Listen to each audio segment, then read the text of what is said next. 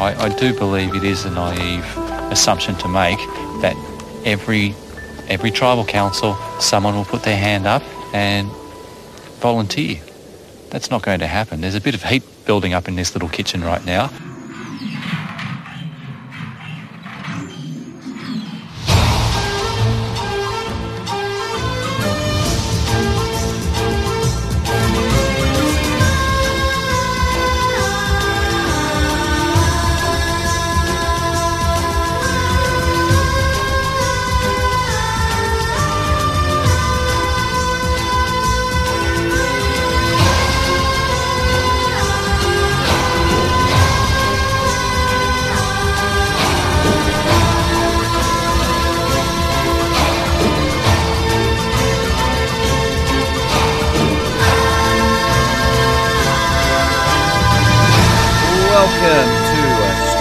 Survivor Archives, the only podcast on the internet attempting to chronicle every single aspect of Australian Survivor right from the very beginning, from Whalers Way in 2002 all the way through to non-Whalers Way in 2019 and beyond.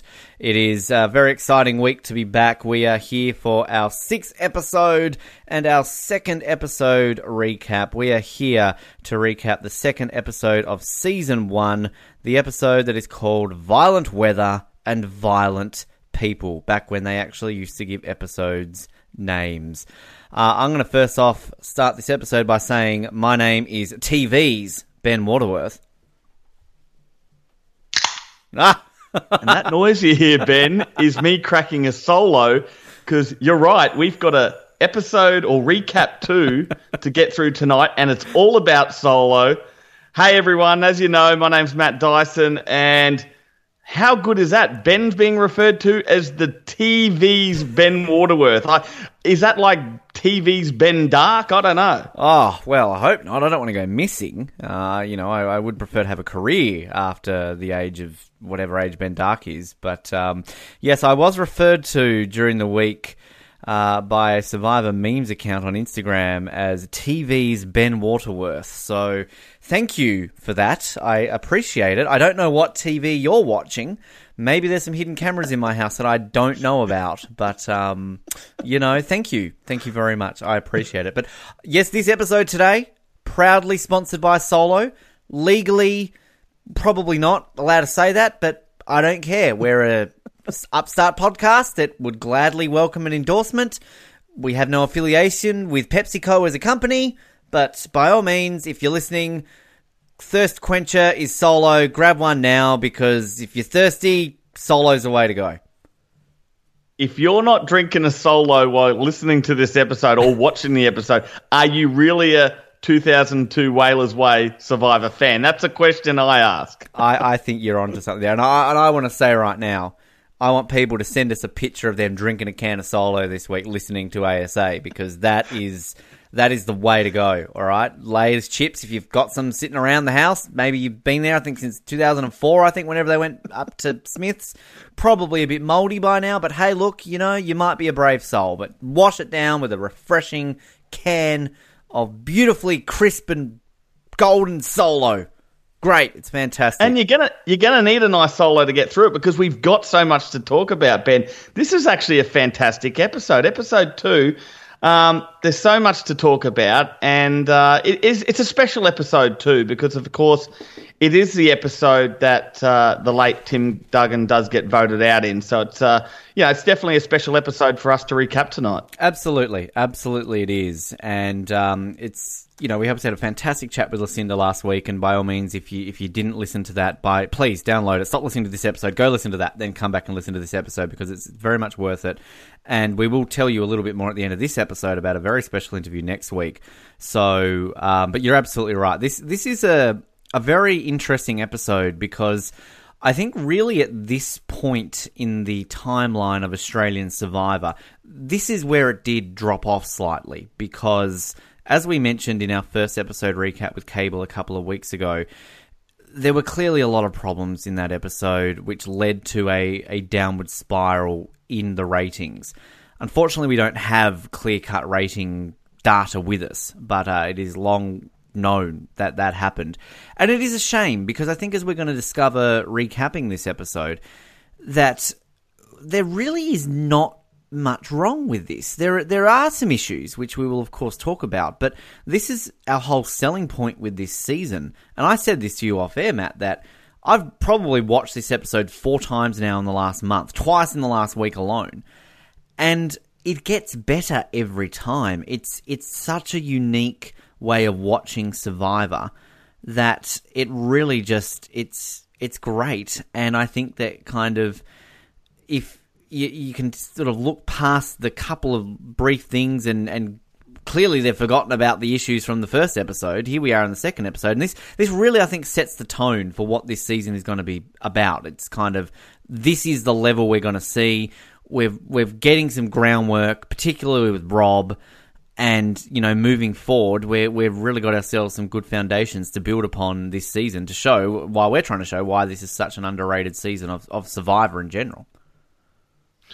You're 100% right. Like you, I've watched this episode a couple of times this week, and each time I watch it, I sort of focus on different characters. And this really is the episode that starts setting up where people are in the tribe, if they're fitting in or not, who they're getting along with.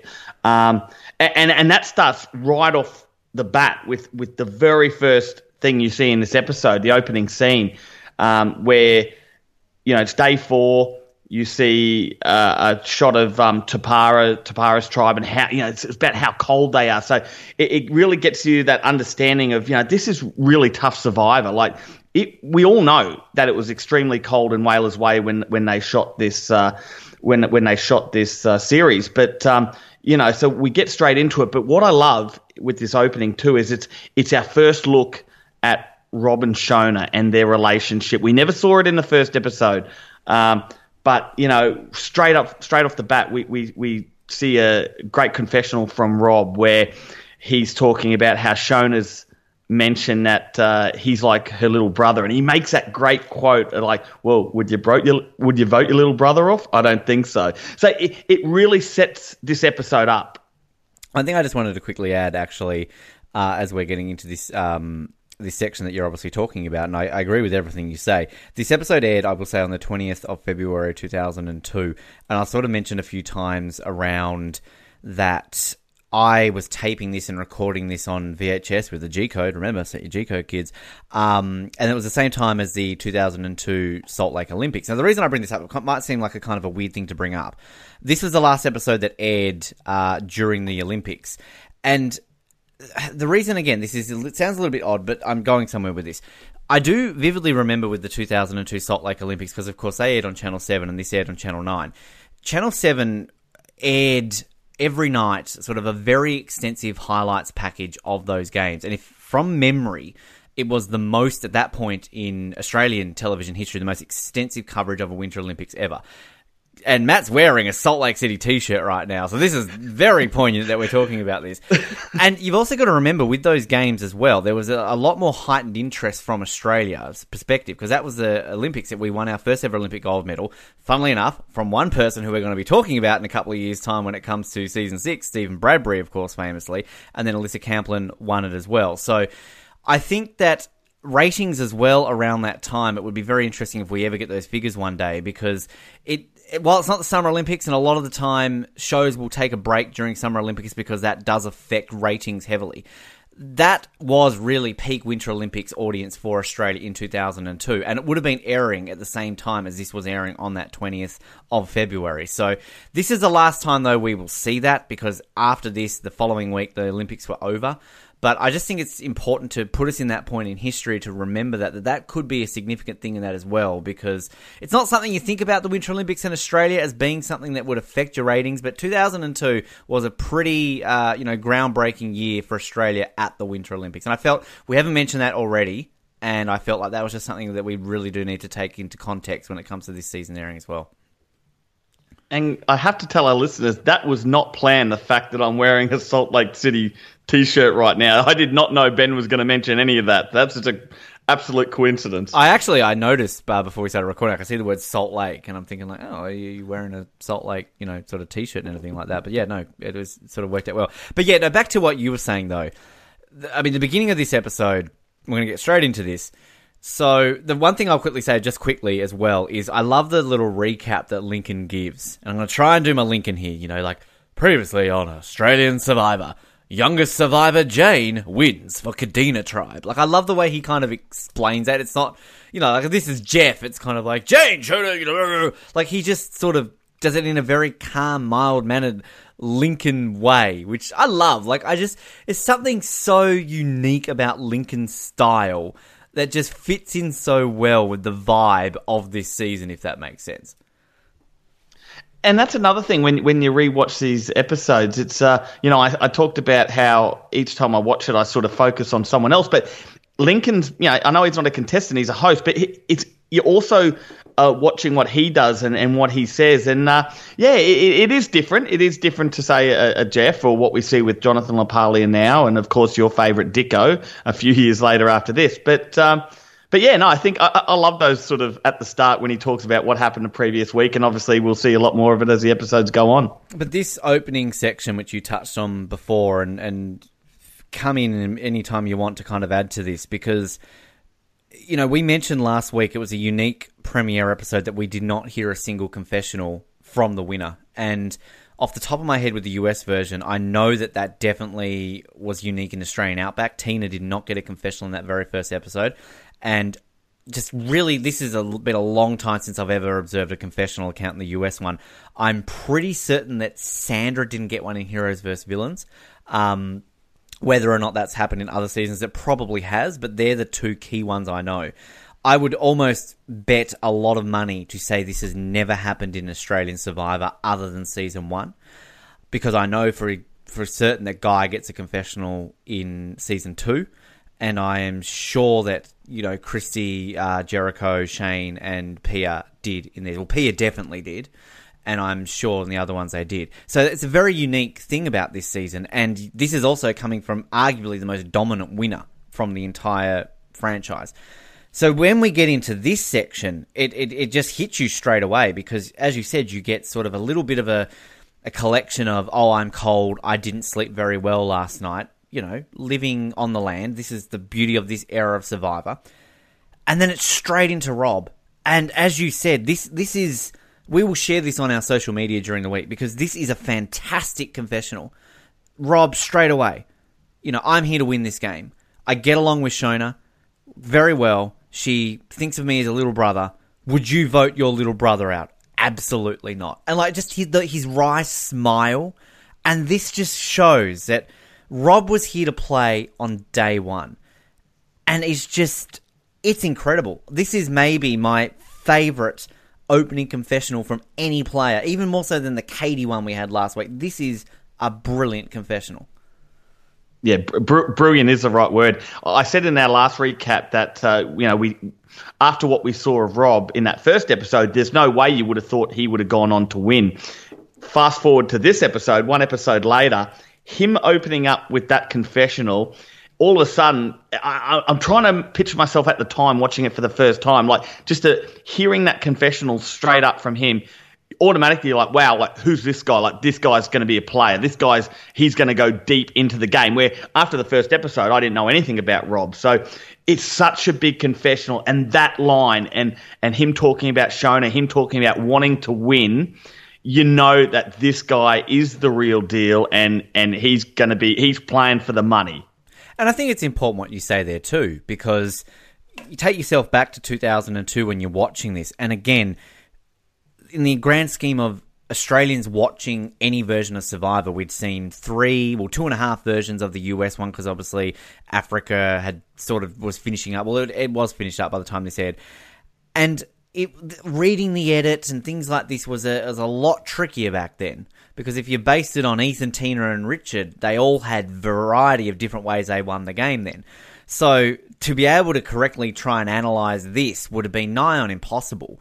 And it's unique that today we can watch episode 1 of Australian Survivor in 2019 and you get thrown a massive, home run in that very first episode with Pia saying, I'm either going to be first voted out or I'm going to win. It's basically told you in the very first episode. We had none of that in episode 1. But then you could argue, okay, well, we've got this. Rob straight away has gone, I'm here to win. But I think this is an important note that props to the editing and the editors of this episode, because while there are some very unique and odd things about the editing in this season, and we will definitely pick apart some of them in this episode, I think this episode, and tell me if you agree with this, it's such a great selling point for characters, because we get so much around Rob this episode. We get Shona, Jane, the side of Jane we get in this episode, and then over on Kadena as well. Your man David has some fantastic lines. Karen, I am really learning a lot about Karen on this rewatch. We joke about Sylvan, but I think Sylvan's arc of being kind of just useless and lazy and not caring is a legitimate thing. And I think that this episode trumps last week's episode purely on the character building and what we get with this episode. This is a fantastic episode in learning deep character levels of who these people legitimately are. I feel sorry for the people that tuned out after that first episode. You know, we obviously know that so much went wrong in that first episode, and a lot of people tuned out and probably didn't keep watching it. You're spot on. Like, we learn so much about different characters in this episode, and you're also right about the editing style. Like, this is old school Survivor. Like, it's hard enough. There's no way from the editing you're going to know who wins this game from here. Let alone, it's hard enough working out who the hell's going to go from this episode. Like, I go more than halfway through the episode thinking a certain person's going to be voted out, which is Jeff, and in the end, they don't even go to tribal. Tapara don't even go to tribal. So I'm like, they've spent all this time on one character, thinking that he's the target, and for what? You know, so it can get a little bit confusing. But you're right. Like, there's some great character building with my man David Haas. I think he has some. This is the episode that I fell in love with him. Like, I absolutely just think he's such a great character. The confessionals he gives is gold, totally different to anyone else, and. Yeah, we learn so much about different characters, and it really paid off for those people that stuck with the season and didn't just quit after that first episode. And I really would also like to say that we're hoping a lot of listeners listening this week have watched the episode, because this is, of course, the first one that's available on that official Survivor YouTube channel. And I think it's very important, particularly for people who are maybe watching this for the very first time, is that if you're watching this for the first time, you've got modern Survivor lenses on. You are watching this through glasses that you see Survivor in a certain context, and that's completely understandable. But you've got to also picture yourself and remember, and we're always going to refer it back to the US version, because that's important to remember what Australians knew. We didn't get Expedition Robinson. We didn't get shows like that, so this is all we knew.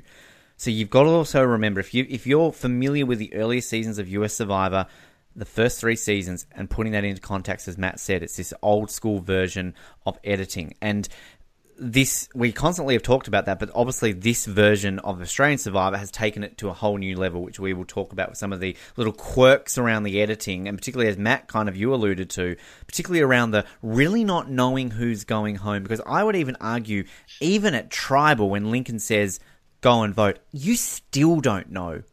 It's a very... Those modern lenses, if you're watching them for the first time, it can definitely be a strange thing to watch. And that's what we're here to try to help you get through. Well, just to get a good understanding about the time period it was, straight after the Rob confessional, you see Tapara, and Katie brings it up, asking the rest of them, would you be doing this if it wasn't for the money?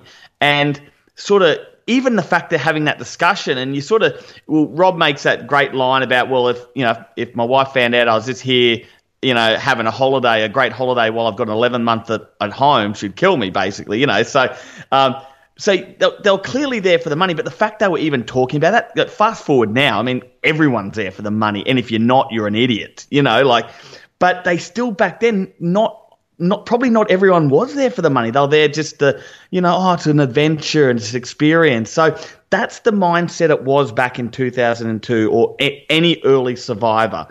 So I think that was good that they showed that as well, just to get an understanding about what people were actually there for. And I also think, too, I absolutely agree. I think you're absolutely right. And I think today as well, the added layer, which I honestly believe is more important to most people today, is that title of Soul Survivor. It's a prestige thing. Like, you would have definitely had that when you played, I can't imagine. Like, yeah, of course. Money, you're not going to say no to 500 grand, but surely to you, winning Survivor is more prestigious than winning $500,000.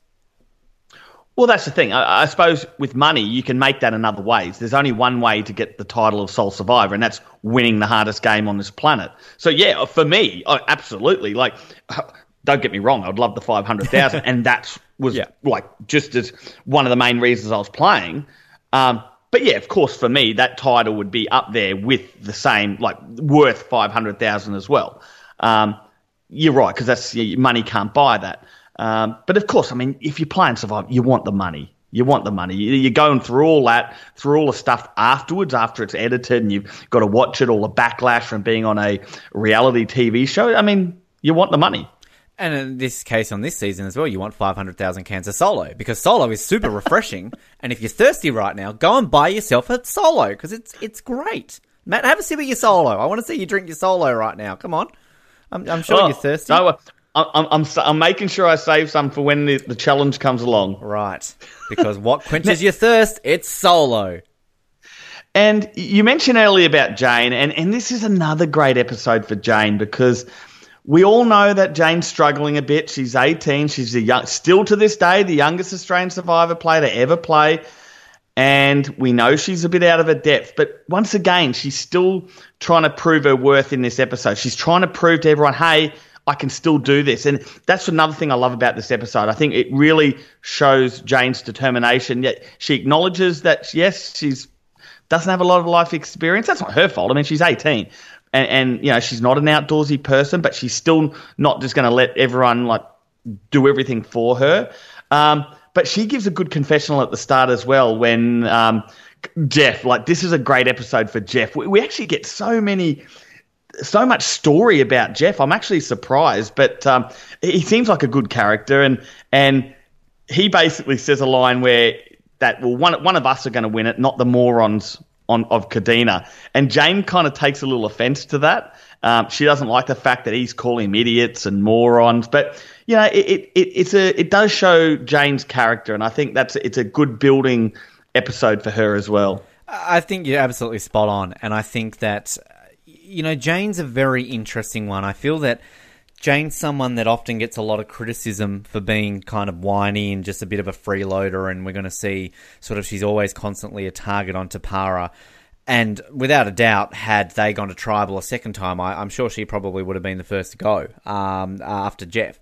But I think the thing that I would say about Jane is that for that limited life experience, she's a very mature 18-year-old. I think kind of the thing that I respect from the way Jane is, particularly in this early point, is she's very kind of willing to try things. Like we saw that in the first episode, this episode too, and we'll obviously get to that lovely little scene with Shona.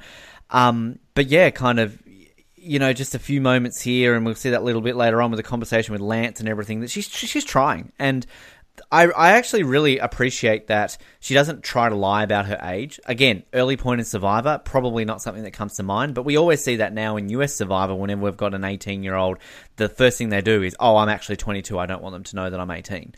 So, yeah, I love this first confessional from Jane. Like, I think Jane, too, is a lot more of a conservative kind of sort of 18-year-old because, as you said, you know, she's sort of complaining about Jeff's calling him moron and things like that. And I think it's a great selling point for Jeff. I agree as well, because this all fits into that grand scheme of how this is such a great character building episode, because we're getting Jane. Like, we're kind of this sort of young girl. She's a bit mature. She's trying her best, but obviously she doesn't agree with how things go in certain ways. Then with Jeff, they're showing he's a little bit annoying. You know, he's rubbing a few people the wrong way. We're going to get the snoring soon, all that kind of stuff. You've got Rob doing, you know, like all his moments and everything. And then I think while we're just on Tapara, we might as well just cover everything pre-challenge here as well.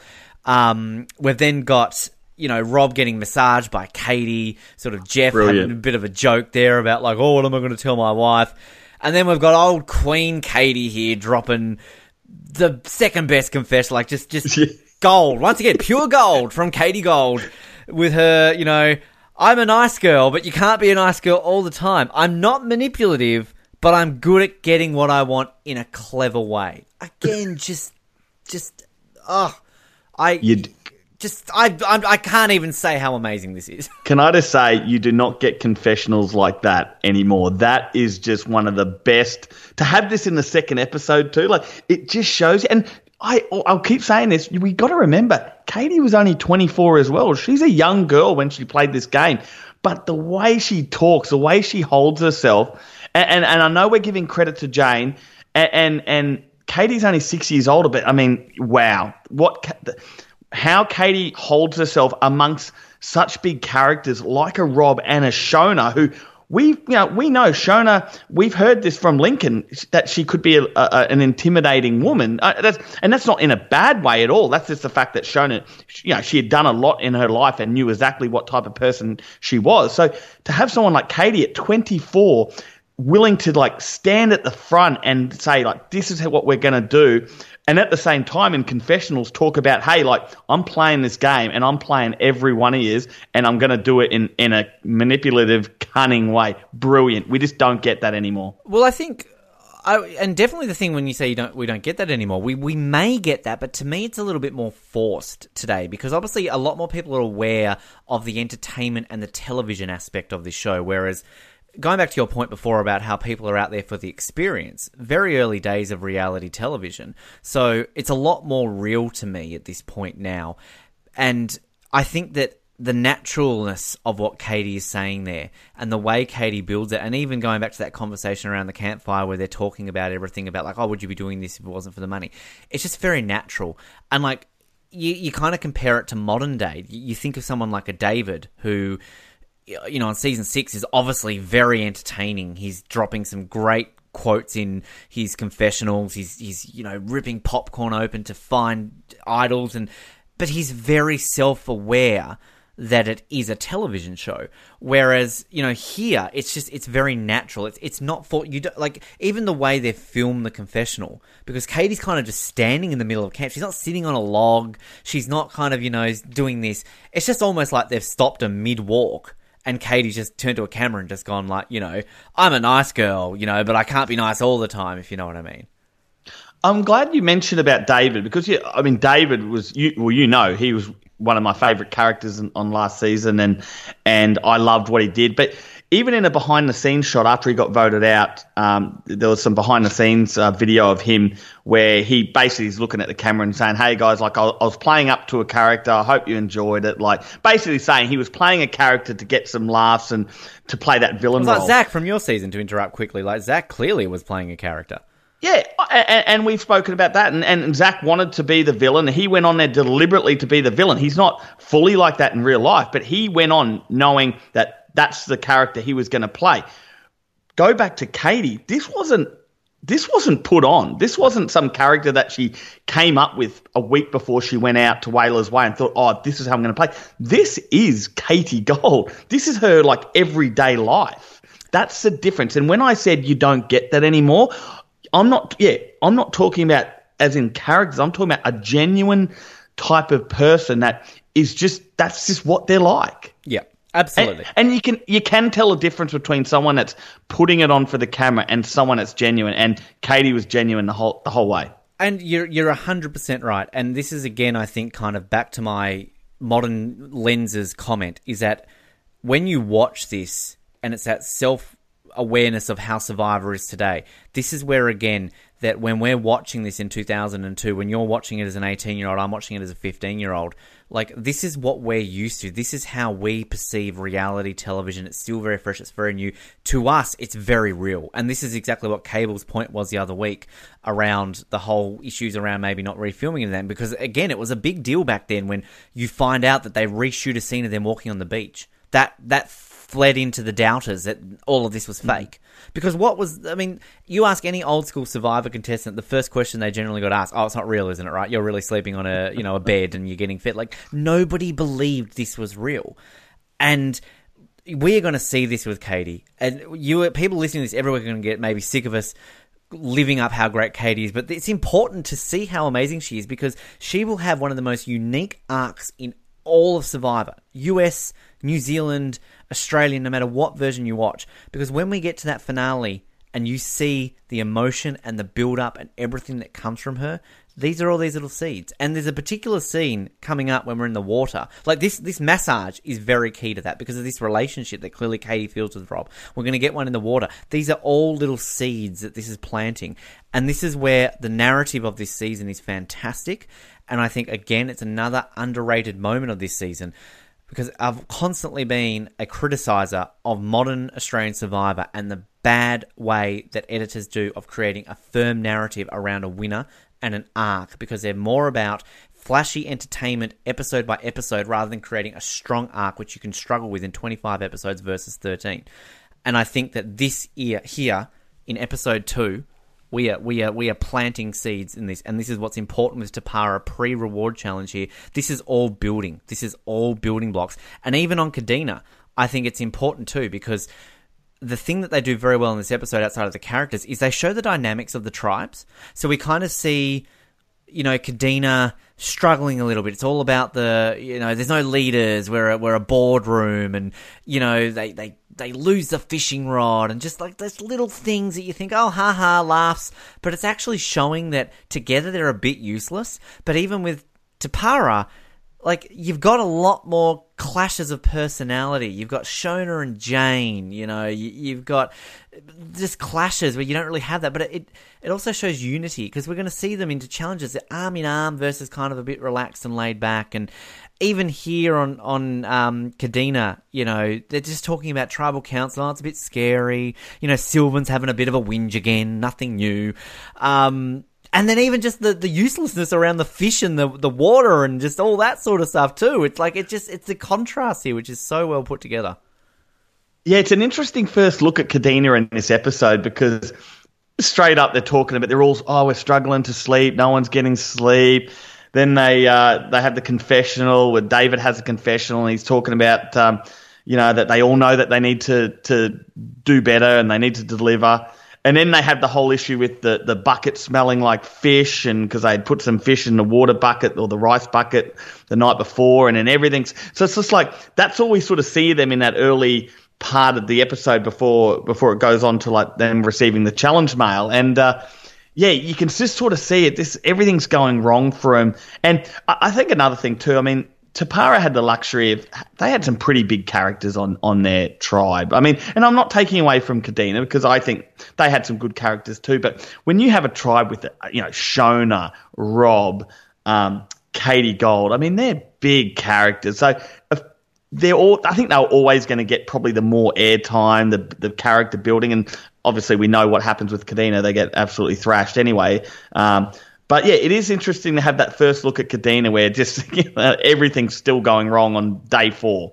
I do love, just before we get into the reward challenge, again, we're challenge mail, not tree mail. They get more rice randomly. That's kind of just a small little thing that they just get an extra. Do you think that's a bit strange that after 4 days they've got more rice? Yeah. Yeah, that someone must have been going a bit hard on the rice or something. I'm not sure what happened there. Yeah, no trade-offs. No, give me your tarp for whatever it is. But I do love the way that they read out the mail, and then it's kind of sand is the key. They're talking about the sand, and then the drinks. Oh, it's definitely water. It's definitely water. Like, I will admit that it is a little bit odd that after 4 odd days they're getting a reward. Like, Solo is fantastic. Don't get me wrong. Like, if you want to drink Solo. But, like, surely this should be more of a thing like, a couple of episodes in, not episode 2. I agree, but it probably just shows you how much sponsorship went into this season. Like, if they're getting this early promos within the episode, that tells me that they put some serious coin into this season, and that's why they're showing it so early on. But yeah, I agree. 4 days in, you shouldn't be getting any reward at all, especially when a few people are sick. We see another confessional from a man, David, where he's starting to feel better, and he knows he has to perform because they're not going to give him a second chance. So, I don't know whether people should, like, that early on be given sort of little extras, because if you're sick, well, you got to tough it out even more. But it comes down to, I think, a sponsorship thing. One thing we didn't really touch on, just while you're on the topic of David last week, I feel, is that, was it surprising, because there's obviously any reason, any excuse to vote someone off in that first tribal council. Like, it's all about avoiding giving anyone an excuse and then staying in.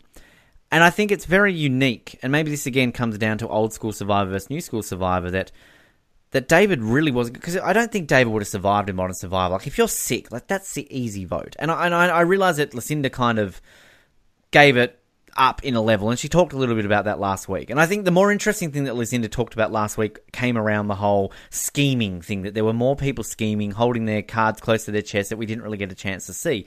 But, I mean, let's put yourself back on your season, and, you know, say somebody is sick, like David.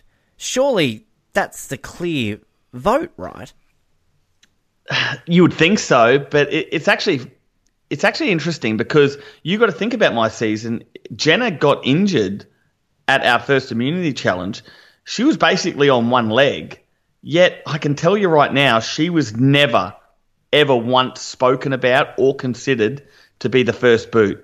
And she was on one leg. And fast forward to the second episode when my tribe walk in to the reward challenge, and Brian Lake actually says that he's surprised that Jenna was still there because she was injured. But I can tell you right now, there was no way in hell Jenna was ever going to be getting voted out first on my episode, because at the end of the day, once people make up their mind early on, because no one wants it to be the first person voted out, and if they get real friendly with someone else and they're like, oh, well, we want, you know, Matt to go, or we want Stevie to go, you know, they just go along with it. They will not ruffle any feathers, as long as it's not them, because no one really knows no one knows anyone. You just don't want it to be them. And some people have the luxury of just having that initial bond with a person, and they will just cling to them. Unfortunately for me, I didn't have that initial bond with anyone. It was just unlucky that I was with a bunch of bros, and the girls were all sort of keeping to themselves. I got unlucky. And Stevie was also, I couldn't bond with him. But I'm guessing Lucinda, I mean, maybe David had bonded with a couple of them, and that kept him safe. So getting back to what you're saying, yes, I think before I played, I would have thought the same as you. But no, it's not that simple. Do you think it then contradicts the idea that we need to keep strength early on, because that makes our challenge, you know, better, because we've got these more physical players? Because I always find it unique when you've got a tribe that's losing, and then they constantly say, oh, we've got to get rid of the weaker links. Well, what's that going to do you good? You're losing anyway with the stronger links, supposedly, because it's kind of, it's a bit of a contradictory thing, I feel. If you're keeping the people around that are injured and sick, like Jenna in your case, when she's only on one leg, if that doesn't really matter, then why are you bothering to bring up the whole idea of strength to keep around? Well, probably sometimes it's an excuse just to to vote a certain person, or for them to deflect off them. Yeah, I mean, I don't know. It's, at the end of the day, and especially these days, at the end of the day, people are going to stick with the people they feel most comfortable with. I think whether they're strong or not, if they feel most comfortable with that person, they feel like they can trust that person more than someone else, you know, they would, that's who they're going to go with. I can tell you now in my season, like, I wouldn't have been voting with strength. I would have been voting with who I would have thought I could go further with. So, you know, if that meant I had to vote a couple of the big guys out first, I'll tell you right now, that would have been more than happy to do it. So everyone's different, though. You know you would have survived longer, Matt, if you had have had a nice cold can of Solo. You would have sculled it back. You would have been strong. You wouldn't have blown up in trouble. You would have been safe as houses, mate. And all you needed is a crisp can of fresh Solo. Especially after doing all that running around looking for the idol, I probably would have helped chilled me out a bit, probably. Yes, very much so. So the reward challenge, as I said, like, you know, just the differences in the tribes. Tapara come in, arm over each other, you know, just so kind of tight with each other. Kadena just kind of waddle all in. Sylvan's half asleep and doesn't know where he is. And then the challenge is basically going to get a chest. Inside this chest, you've got nice crisp cans of icy cold Solo, a fishing rod, and some spices. And you have to transport this chest over a rope, and by doing so, you've got logs, and you've got to push it over, and you've got to keep sort of moving the logs and using it as sort of as wheels along the way. And then as soon as you get it over the rope, you then carry it to your platform. And this is the first time we ever see Kadena win a challenge. It's actually a very close challenge. Very closely matched. And I think actually, in all fairness, some of these challenges, they are actually a lot closer than I think a lot of people remember. And in all fairness to, Cadena are not the greatest when it comes to certain things, but you look at last challenge, they only lost based on purely Lucinda just not getting the pattern. And the immunity challenge this episode, they're only going to lose it based on just losing a bit of balance. So kind of, it's not like it's a huge blowout. But I like this challenge. I think it's a unique challenge. I think that it's a very physical challenge. I think that when it comes down to it, again, the closeness of it, everyone's working together really, really well. And yeah, I'm a bit of a fan of this challenge. Well, I think you're forgetting one of the major talking points of this challenge is Jane is forced to sit out. Now, Cable touched on this last week, and I sort of had forgotten in the following episode that she was forced then to sit out because she had sat out in the previous challenge. But did she really sit out in the previous challenge? Because I know she sat out on the challenge that went wrong because, of course, David was sick and for Cadena, and he sat out. But then when they redid the immunity challenge on day 3, David was then okay. He wasn't sick anymore, so he could actually be involved in that. And Jane was the one that ended up winning it for him against Lucinda when she picked false, and of course Lucinda picked true. So she was involved in that last challenge. Fast forward a couple of days later, the next challenge, which is the next reward challenge, she's told she has to sit out of it. I'm sorry, that is crazy. Should never have happened. Totally agree with now I understand exactly what Cable was talking about. This is absurd. Bit of a faux pas there, I think, from the producers, for sure. 100% agree. And yeah, it's not fair. It's not fair that she has to sit out based on that. So, look, you can put it down to teething problems. Again, it's very early days. We know that producers sort of were kind of having to create their own things along the way here. They didn't have a lot of input from Castaway or from the US version. So I think I don't want to excuse it, but I think just in the reasoning behind it, that you can kind of just, I think, put it really down to just the inexperience of the crew and everything here. Well, should I just make it clear? So it's not that Jane actually sits out, because Sophie sits out. She's not allowed to sit out, should I say. Yeah. So just to make that clear, she's told, because you sat out last challenge, you're not allowed to sit out.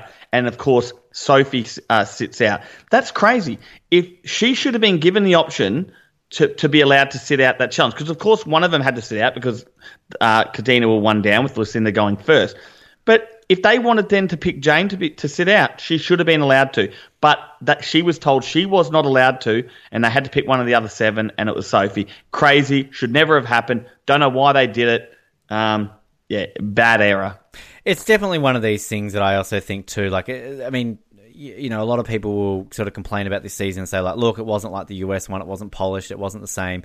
But I also think on production side of things, like, the US version at this point in history wasn't exactly free of faux pas themselves. I mean, the infamous Purple Rock moment from Marquesas should not have happened how it happened. And some people maybe, I've never seen Marquesas, because why? Because this season was airing instead.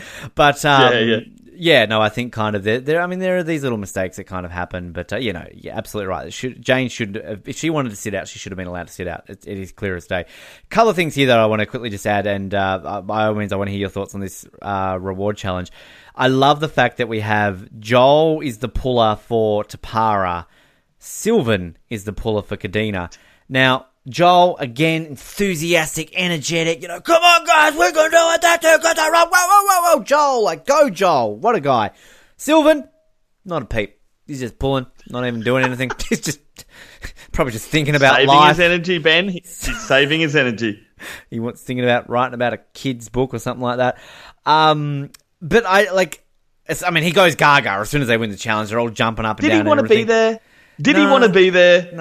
No, he still doesn't want to be there. I think that he's still sitting around 17 years later going, man, what did I do? I don't know. Like, Sylvan. But there's one unique little moment when they're celebrating. Karen has this really weird, she turns to Craig. She's like, we did it. Like, what is that? And while that happens, you actually hear, I think we hear for Tim for the first time, he yells out, never give up. And I love that because it shows Tim, you just hear him yelling out, never give up. And it shows his character. Like he's obviously a real, like he wants to win. He's unlike Sylvan, who's just like, well, we'll see what happens.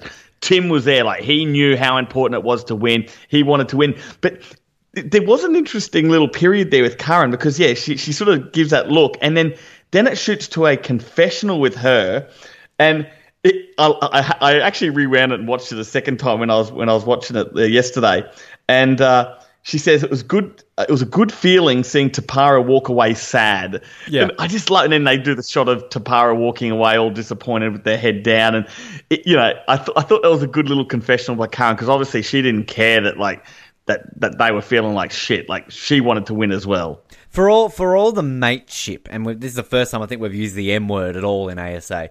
For all the mateship talk that this season is tainted by, you've got to admit, there is some trash talking going on early on. We obviously had the Katie confessional last week, and this week, as you said, Karen's like, I love seeing them walk away sad. Like, I love this competitive trash talk we get early on in this season.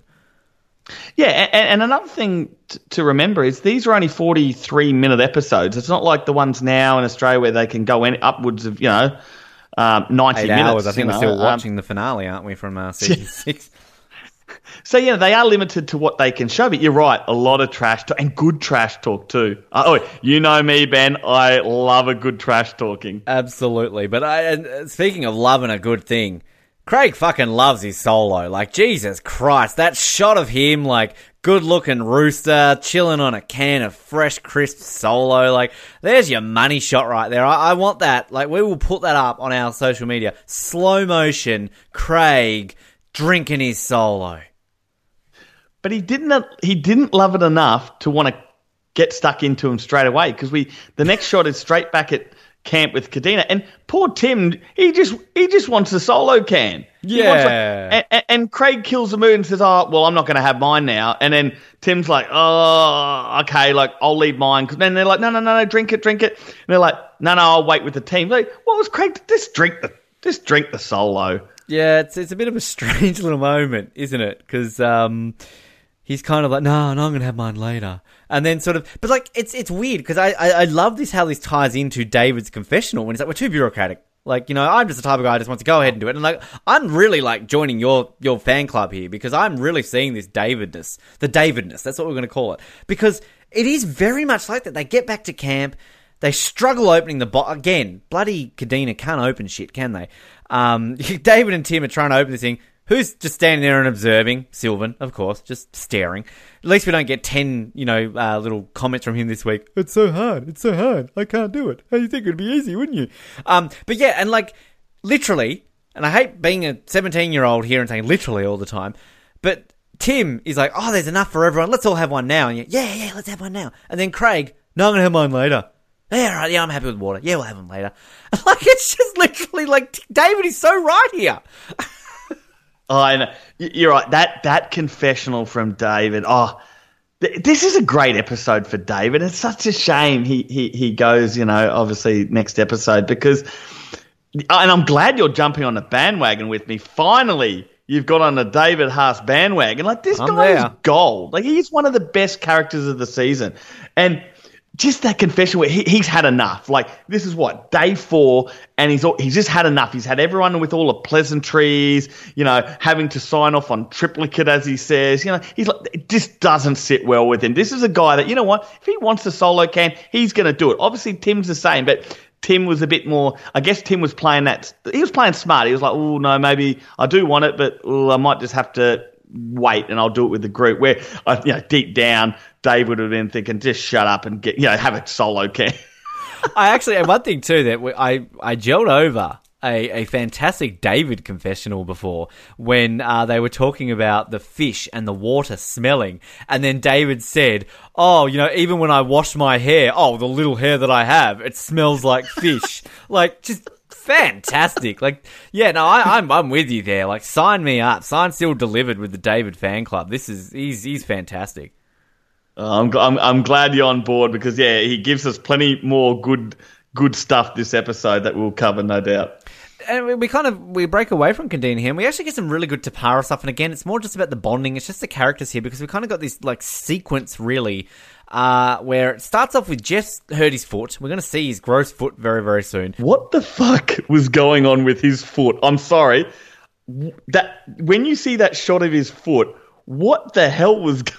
It looked like it almost had to be amputated. Yeah, well, it is weird, and I mean, this also actually just ties into kind of, we're talking up the editing, but there is some like odd quirks with this editing here, because it's the first we hear about it, and it kind of just goes away too. It's just kind of like he's got a sore foot. It's like looks like frostbite or something like that. And then kind of it just goes away. So, I mean, as much as we're praising the editing, there is some definitely oddness here, which, again, put it down to the inexperience. Maybe some of this storytelling is not there. I'm talking about how it's got a great narrative for the winners and everything, but there are definitely some odd moments here. But he's got, I mean, you mentioned about sort of being amputated. He's got that great confessional where he's basically like, oh, we win the next confessional, and if my foot falls off, I'll just run on my stumps.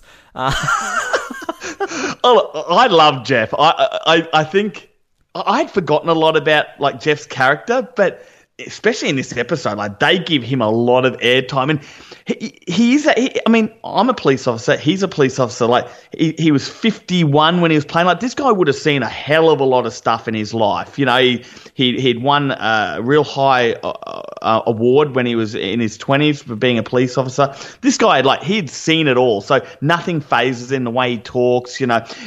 I guess with the people he has to deal with in the community, you learn to talk a little bit different, where he's now dealing with a lot of these young people that probably have never known or dealt with police officers like outside of the work before. So I really get a good understanding of who Jeff is, and I think he's gold. He's got that little sly humor about him. He's a little bit off with some of the stuff he says, but it's just funny. Like he means no harm by it. He just, he tries to get a laugh, and some of the girls just sort of take it the wrong way. But yeah, I got to admit, yeah, that foot, it looked bad. You see him, he's talking about, I'm just going to stay back and do some of the house chores. And I tell you what, didn't he miss out? Because the very next shot is when, of course, Tapara, the rest of them walk down to go to the beach. And, of course, this is where we see the bikini shots. Old Jane in a pink bikini. This is where I really started to like Jane, because we finally get the bikini shots. Well, I'm telling you one thing. It's not just Jane here, because we had the little vision of Shona's old spotty little thing before. And then we see her, and then we're going to see a lot more of Shona to come. But, yeah, you're right. Like, kind of Jeff just stays back and makes his little carving that he misses his family. But, I'm with you. Jane looks great in the bikini. Sophie looks great. Katie looks great. Rob looks great in his shorts. Like, everyone looking great here. But this is, I think, producers on day 2, or what do we know, day 4, day 5 by now, that they're loving this all of a sudden, because it's a beautiful day. You see the crystal clear blue. You've got that shot overlooking Whalers Way. This is maybe the nicest day they probably got in filming, because they're in the surf, they're battling there, they're jumping around. You've got the moment I mentioned before about how Katie kind of ruffles Rob's hair, which you're going to see a lot of when it comes to kind of putting their relationship together. And then even mixed in with that, you've got Joel giving a confessional with a stunning view across the coast. And as much shit as this location gets, there are some definitely beautiful places, and we really want to go to Whalers Way, so it really does sell that there.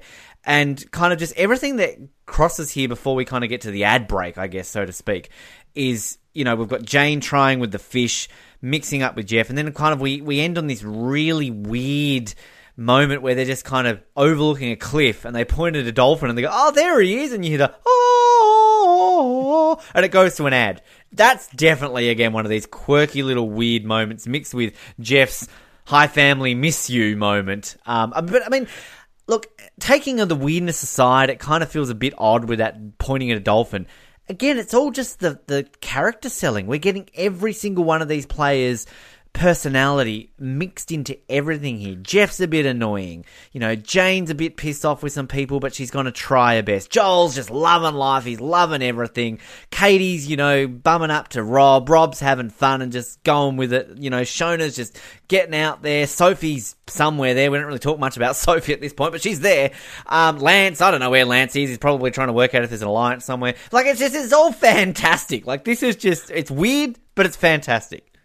It is weird editing, and I've got some notes right here, and just at this point, of the episode, I've just made a little note here, and I completely think at this stage Jeff is the one going home. Like all the editing, because we see a little clip of him at night where he's snoring and they're all laughing about how he's snoring so loud. So, you're liking Survivor, Jeff?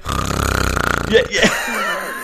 So everything at this point is pointing towards like Jeff's going home. Like completely Takara going to end up losing the immunity challenge. Jeff's going home. And then I said this to you at the start of this episode. Like halfway through this episode, I thought it was Jeff, and then out of nowhere, like they don't even lose the immunity challenge, and it's got nothing to do with Jeff. So it is that strange bit of editing. You wouldn't get that now, but it was still good. Like I like the fact that they did build up Jeff a bit and what type of person he was, because obviously he does go in a couple of episodes later. But it was good to get a few bikini shots in there as well. Well, I wouldn't necessarily say you wouldn't get this now. I think that if we were to get this now, you would have it as equally weighted with the other tribe to kind of keep you guessing until that immunity challenge, because you've always got that red herring to throw you off. But yeah, absolutely agree with you. I think this episode is just selling Jeff as the boot.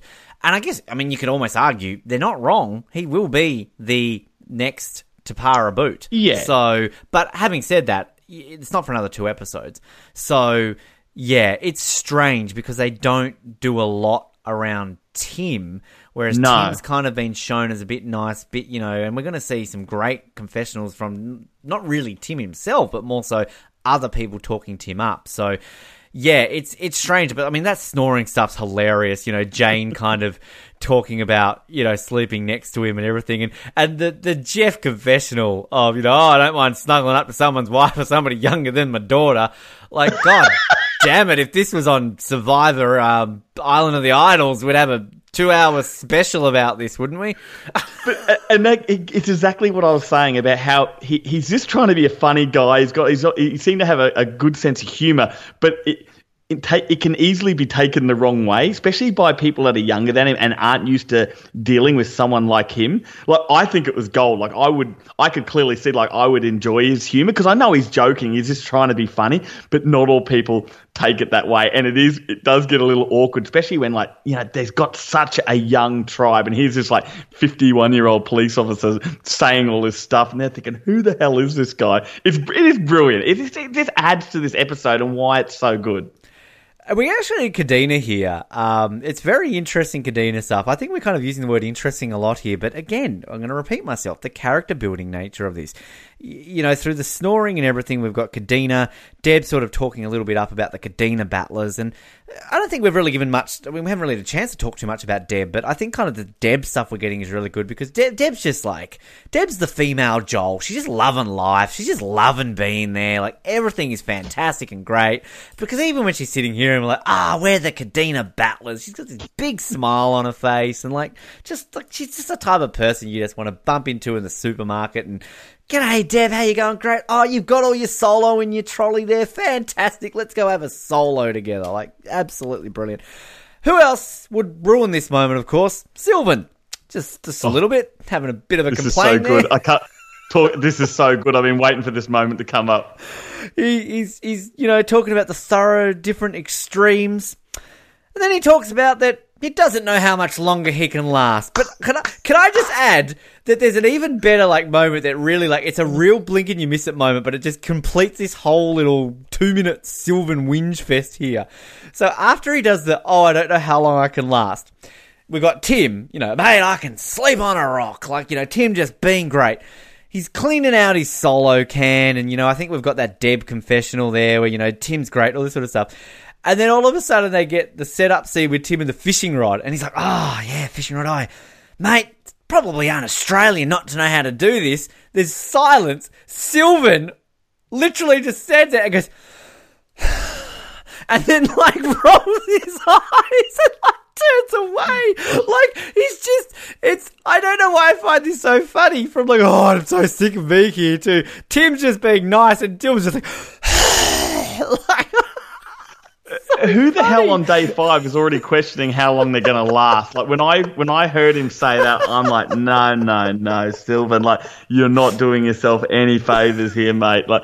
It is, and it just sums up his character. And I don't know, is that why he got cast? Maybe, like maybe they knew that this is the type of person he was going to be. I don't know, but it just goes throughout the whole time of him on the show, and it is a great line. But yeah, poor old David too. Isn't he having a bit of a tough time at the moment? He's already got sick. He couldn't open the shovel. He now can't open.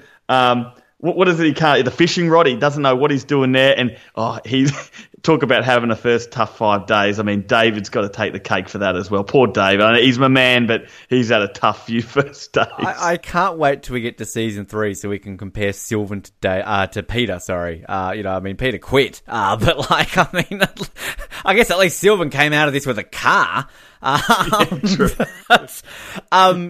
David is fantastic here as well because, they rock up, they go for this epic hike to the rocks and they don't even bring the bloody fish up. I'm sorry. Like, you have won you've won something. You're high on life on your solos and your bottle of spices. Like, what else are you doing out there in Whalers Way? And you've walked 2 kilometres to all of a sudden go, all right, guys, you ready for some fishing? Like, all right, he's got the fishing rod. Deb, no, right, okay. Sylvan, of course not Sylvan, you're off having a snooze. Tim, you got one. Dave, no, right, yeah. Naomi, no, right, cool. No one? All right, cool, that's fine. And then David's in a confessional. Oh, I'm not bloody comfortable with all this niceness. I work better around a bit of, yelling or something. Oh, my Lord, he's so good. Sign me up right now, davidhaasfanclub.com. This is where David has, I think, his best confessional. I'm going to read it. This is how good please. Give me a David impersonation. You're both bald. You're both attractive bald men. Go on. I don't do voices, but I wrote this confessional down because I love it. He says, we're all such a nice bunch, and I'll probably be more comfortable where there is a bit more conflict because I'm not comfortable with too much niceness all the time. He's this jack of it. Like, this guy, he has been sick. He can't open a shovel. He can't organise a fishing rod. He can't even bring the fishing rod. Yeah, he has trouble opening the spices. And then he walks all the way down to the beach. He goes to fish. And in the end, he's like, you know what? I'm Jack of this group. He is Jack of this group. Like, brilliant David Haas. This guy, legend. This is... I can't believe we're 2 episodes in and we're discovering just the queen is Katie, the king is David. Sorry, Rob. Like, we know you're the true king, but David here is just so good. But I even like the king of Cadena. King of Cadena. The king of Cadena, exactly. I love Tim here too, because this is that great confessional from Tim, where he's basically like, these are the nicest people that I've basically barely known. But then kind of just when he's standing around and he's sort of like, I was going to say something, but, I didn't want to be that guy. And it's like, just don't assume. Like, this is the thing with this episode, I think, going back to our point about how you just don't really know Tim's going, because all we're getting from Tim is that Tim's just this great guy. And, like, he really just seems like such a nice bloke. Like, you just want to know this guy. And I just feel so bad that he's the one that goes home this episode. I mean, but Sylvan, for God's sakes. Like, Jesus, what's he doing? And he's clearly aware that probably the age is the only thing working against him. I think he knows that personality-wise that he's got no problem. Like, he's a likable guy. The little we do see of him, unfortunately, we don't see a lot of him, but we can easily pick up too. Like, this guy's a likable guy. He's the sort of guy that you're going to have around for a barbecue and a beer, and you're going to hope he's the last one to leave because he's just going to have a good time with him. And he says it in one of his confessionals too about that he feels he's a father figure to the younger tribe mates. And I've said this a million times, you got to remember he's playing with 5 people in their 20s on his tribe. He's clearly the odd person out at 51, but I think he's fully aware that yes, he's going to get along with them, but he's worried about his age, and he's just hoping that him being the father figure that might come to help him. I would go out on a limb if you swap Jeff and Tim around that Tim would not have been the first to go from Tapara. I think Jane would have gone first, and because I think Tim would have been much suited to Tapara more than Katina. And I think that Shona would have really liked him. I really think Shona and Rob would have liked it. And I think even Katie, would have probably in her plans. We all know about her whole writing down the plans. I think she would have seen him to be able to be used in a certain way with her plans. But agreed. I think if he got unlucky, if he was in Tapara tribe, he would have made it a long way. Great little Tapara sequence here as well, just before the immunity challenge. They go off to get their water. Jane and Lance have a bit of a bonding session, and kind of this is where we get a bit of Jane, like, they kind of think that I'm useless. Like, Lance just wanted to carry my water. Like, I'm not weak. But I do also love this transition from Jane sort of like, I'm strong. I don't need to be taken care of. Cue the next scene of her laying down while we've got Sophie and Katie just washing her hair. Queen Jane. It's kind of good. And I like it that Katie uses the word putrid to describe her hair. I laugh. I laughed when I heard that. Great word. But yeah, it's an interesting little sequence actually, because we once again, you're right, we see Jane trying to stand up for herself to say, hey, because you see Lance trying to pick up the bucket for her, and she's like, I can take that. So it's good. She's aware, she doesn't want to be seen as this, someone that's just going to be riding the coattails and not doing anything. Like, she is aware of that, and I give her credit, and she's trying her best, and she's sick of people just underestimating her. But then there's a great confessional by Rob, and it's another thing we won't see in modern-day Australian Survivor anyway, which he does a confessional only 20 metres away from his tribe. You see him in the background, and he's probably even less than 20 metres, and he's actually he's got to be careful of what he says, because he's trying to say it quietly, because he's kind of talking about the tribe, and he's saying that the eye rolling and all that's already started, because of course I've sort of jumped forward a little bit, but there's the whole starting the fire, the matches with Shona. Shona kind of takes over. They're trying to give Jane the opportunity to sort of take control and do the fire, and of course Shona steps in and just does it, because she's like, we don't have time to waste, we've got to do it. And then, of course, that's when finally on day 5, this is the first time we've seen any tribe sort of have that little bit of conflict, and especially in Tapara. So, and I just think it's great how Rob has a confessional, and it's he's got to be real careful what he says, because it's they're in the background. And I think too, I think this is great. And I think kind of going back to our swap a couple of people over would have been different. Swap David and Lance over. Imagine David on this tribe wanting a bit of conflict, because this is where we've got those clashes of personality. Because there's actually a really interesting little moment, particularly that one moment when Jane's trying to light the fire, and then all of a sudden, Shona just comes in, and you've got that little moment from Jane where she's like, oh, how did it get started? And Shona's just like, we used the match. And she's like, you're wasting time. And just gets straight into it. And you're absolutely right. Rob's confessional, where he's this is the first time in 5 days eyes are rolling. This is something we haven't seen in 5 days. So it's very interesting to think that Kadena are kind of a bit useless. They're all just oh, no, you do it. I'm going to say it right now. Kadena is Canada, and Tapara is the US. Because, they're not afraid to speak their minds and just go at each other's throats and all that. Whereas Kadena, it's all nice. Oh, no, you go. No, it's all right. We'll be nice. That's how I'm going to compare them. And that makes me sad, because Kadena loses a lot, and I don't like seeing Canada lose, particularly to America. But that's another story. But it's such a unique little aspect here, because this is obviously the tribe where the conflicts are happening. And yet this is the tribe that's going to dominate the crap out of this game. But it's such a nice little, Shona's personality versus Jane. And Shona, let's be honest, she will not respect Jane at all in this game. Shona wants Jane gone basically all the time. We think David's got it in for Cara, and I would almost go and say Shona's got it in more for Jane. Yeah, it's an interesting mix. I mean, I wouldn't imagine their personalities they're just so different. They wouldn't be the type that would be hanging around each other outside of the show. And I think I don't even know. I don't even think it's an age thing. I think they're just completely different personalities, which is fine. That's what Survivor's all about. It's about putting a bunch of people together that have got completely different personalities. But I've got to ask this question: If David Haas was in Tapara tribe, do you reckon him and Katie, because obviously they're both wanting to play hard, do you reckon they would have teamed up, or do you reckon they would have actually gone against each other? I see them teaming up, because I think I agree. I think because you could almost compare, it's tricky with David, because we get these confessionals from him, but we just don't really get any payoff from what he's trying to play. And I guess you can put that down to the situation that he didn't really get a chance to. Let's look at Craig, for example. Craig at this point, we're going to talk Craig up a lot in this, but Craig's a slow burn. Craig really right now is not doing much. Craig's struggling, particularly when it comes to the voting.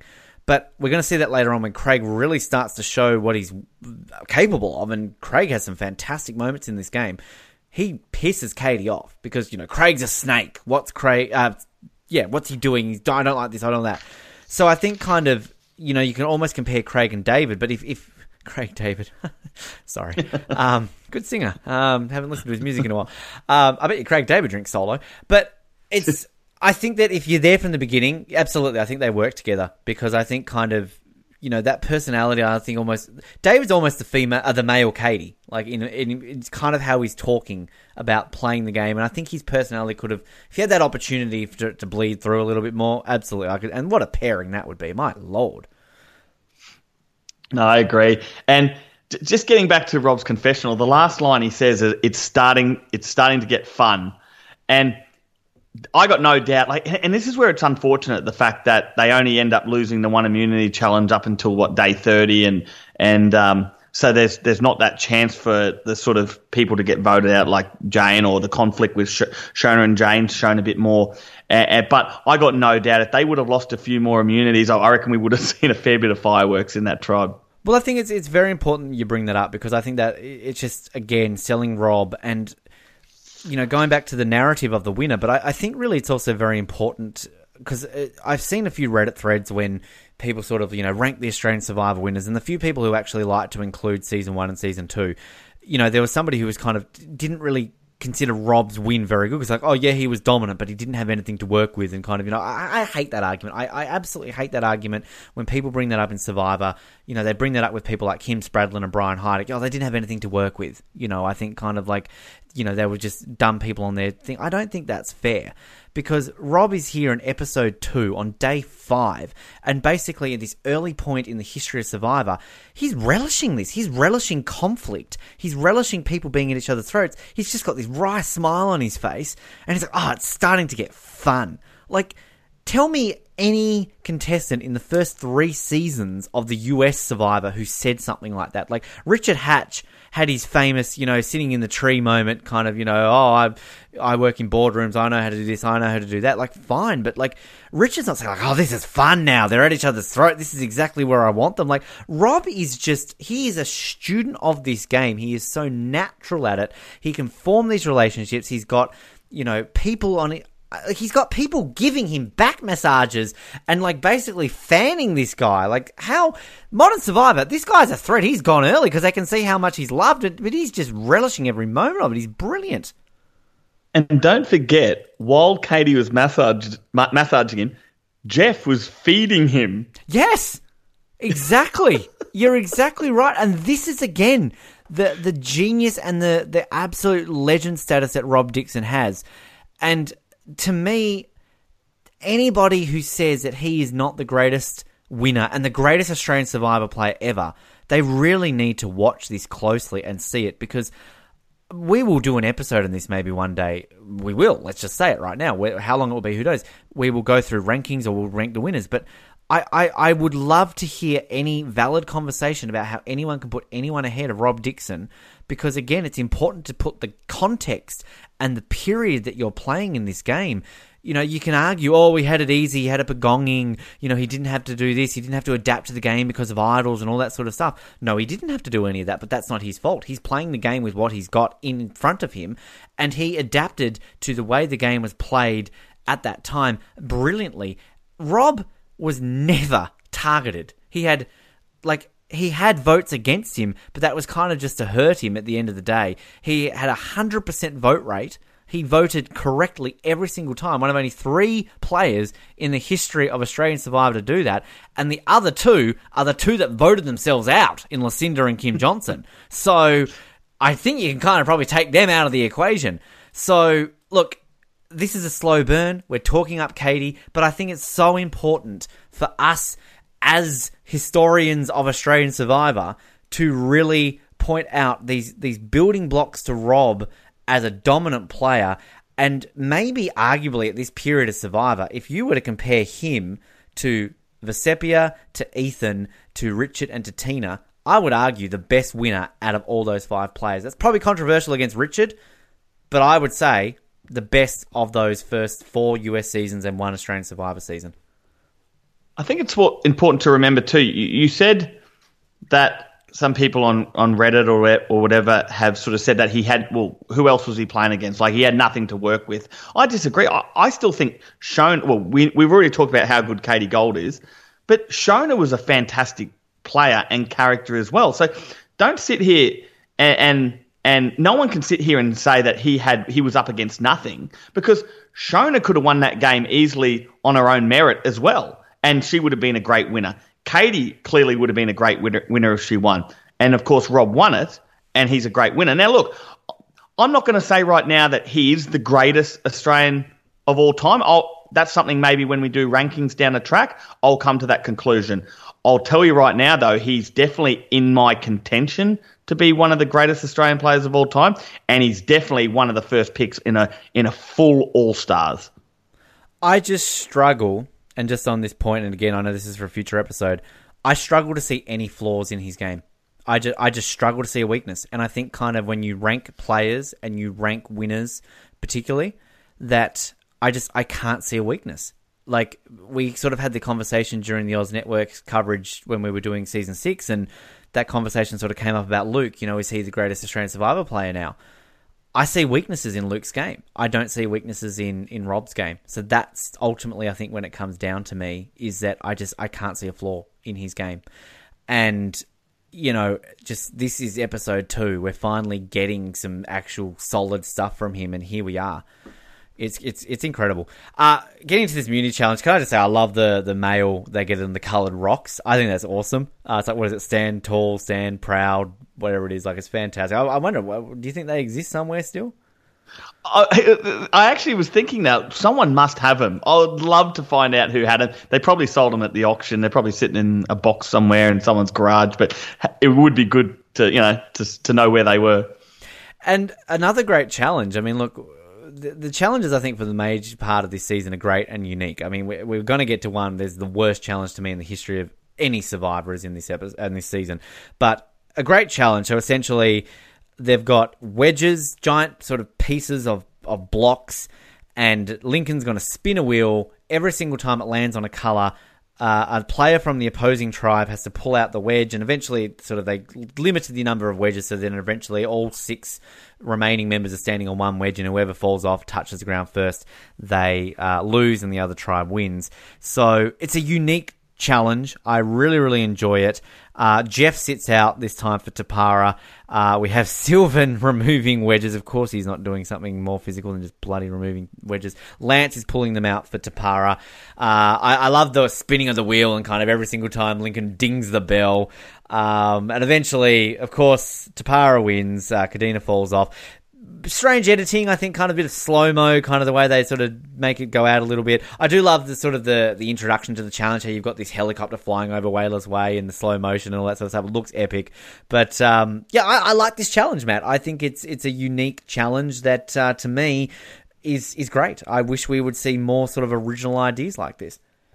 You beat me to it. I was going to talk about those aerial shots, because you don't see a lot of aerial shots in this season, because obviously, like, now they use drones. They use a lot of drones, so you can put it up there. It's easy. It's cheap. Back then, as far as I know, there was no drones. They would have actually had to use a helicopter. Am I right? Yeah. Drone technology, I think, it's something in the last 10 years. So for sure. Yeah. So obviously, it's expensive to have the helicopter go up and take these shots. So it was actually good. I don't mind throughout this season when we do get the luxury of getting those aerial shots, because obviously it adds to production costs. But it is good that they're still trying to get some different angles where now they're easy to get. So it is good that they're trying. But what about the Tapara coming arm in arm and walking? Now, walking arm in arm into the Immunity Challenge. I wasn't a fan of that in the first episode, and I'm still not a fan of it now. I don't like this whole... Why aren't you a fan of it? I think Cable said last week it looked a bit manufactured, and I agree. Like, it just... I mean, I know when I was walking into the challenges, I didn't need to be walking arm in arm. You just walk in. I don't know. It seemed to me a bit weird. I disagree. I think, to me, it shows the closeness of them. And I think that when you've got someone like Rob, who is an AFL footballer, and, he's used to this team environment, to me, it's kind of almost like come on, guys, let's go in arm. Let's show them that we're tight and bonded and kind of, this is us. And that, to me, throws off Kadena, because obviously with the current confessional we said before, You know, she's like, oh, they walked off hand in hand with their heads down. It's great to see. So I think kind of it's getting under their skin a little bit. And I like it. I like kind of this unity of that it shows. It's kind of a, you know, in your face, Kadena, look at us, we're close. Whereas Kadena kind of just hunches all in and Sylvan's kicking stones and thinking about Solo, the great beverage that you can buy now from your local store. But, I mean, do you like this challenge? No, I don't. You don't? I'm sorry. I'm going to have to. I joined your fan club. I'm going to have to disagree. I'm glad you're on board with the David Haas, but I'm going to have to disagree with you with this challenge. The reason why I don't like it is a couple of reasons. One is, well, they spin the wheel and that's how they pick out what wedge they're going to pull out. But when it gets towards the end, I'm guessing there would have, like, Link, I mean, it's all edited so you don't see it, but Lincoln would have had to probably keep, what happened if it kept landing on yellow and there was only like a red and green left? Like, he just would have had to keep spinning it until it finally lands on I reckon the they colour around that. It probably did. Well, it probably did. Yeah, and they would have. But the other thing I'm sort of didn't like is I still think there was kind of a chance for it to go wrong again, like the first episode and the first immunity challenge, because once they all got on, it was still kind of big enough for the whole group to be on. And, of course, Tapara win.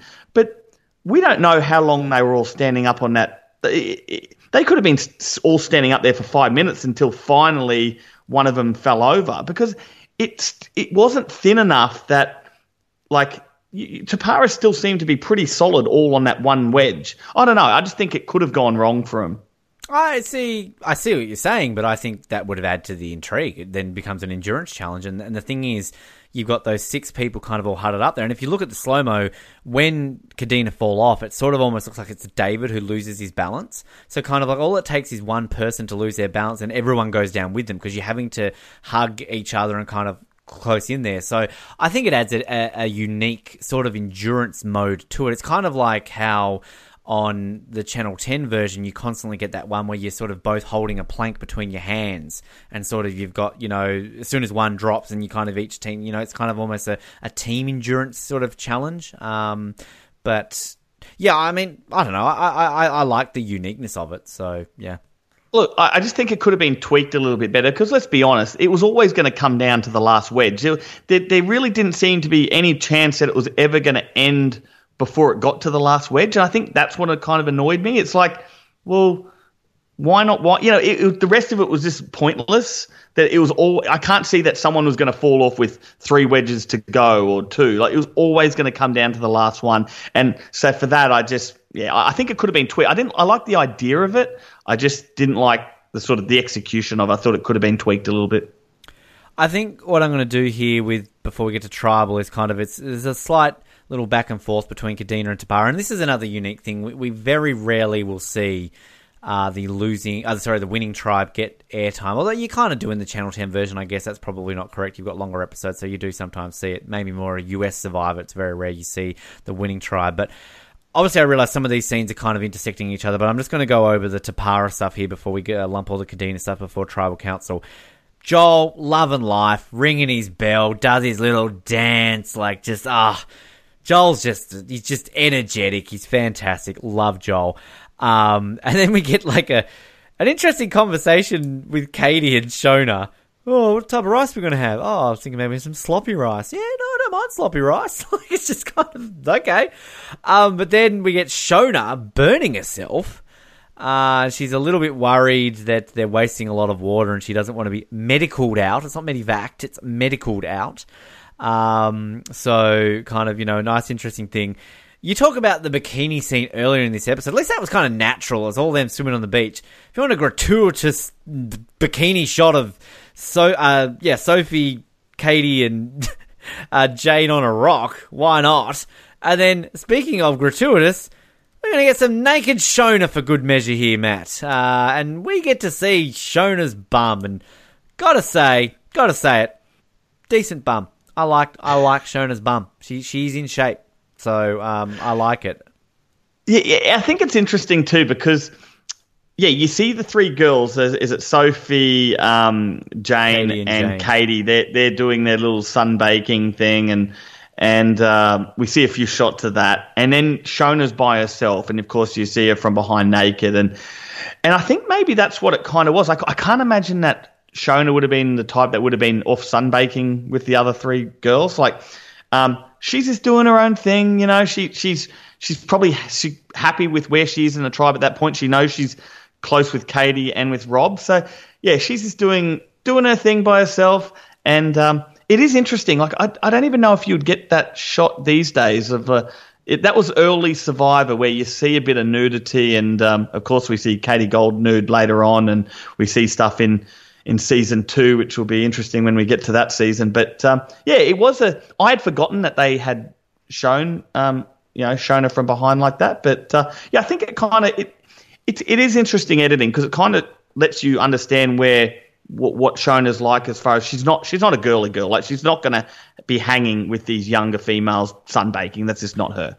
And one thing I think is actually important that we haven't really touched on too much is Sophie, because we're not seeing Sophie really anything. I think maybe we've had one confessional from her at this point, but Sophie's an important part in this Tapara alliance, because ultimately the breakdown of how this tribe is with this alliance is right now we actually do have a 4. It is Sophie, Katie, Shona, and Rob. Rob is with Shona. Katie thinks she's with everyone, and then Sophie, I think, only believes she's kind of with Katie and just kind of on the fringe of everything there. But Sophie will become a very important part of this group, who I think ultimately doesn't get as much airtime with it as ultimately the other 3 will get, because then Joel becomes more prominent as we move on a little bit more with it.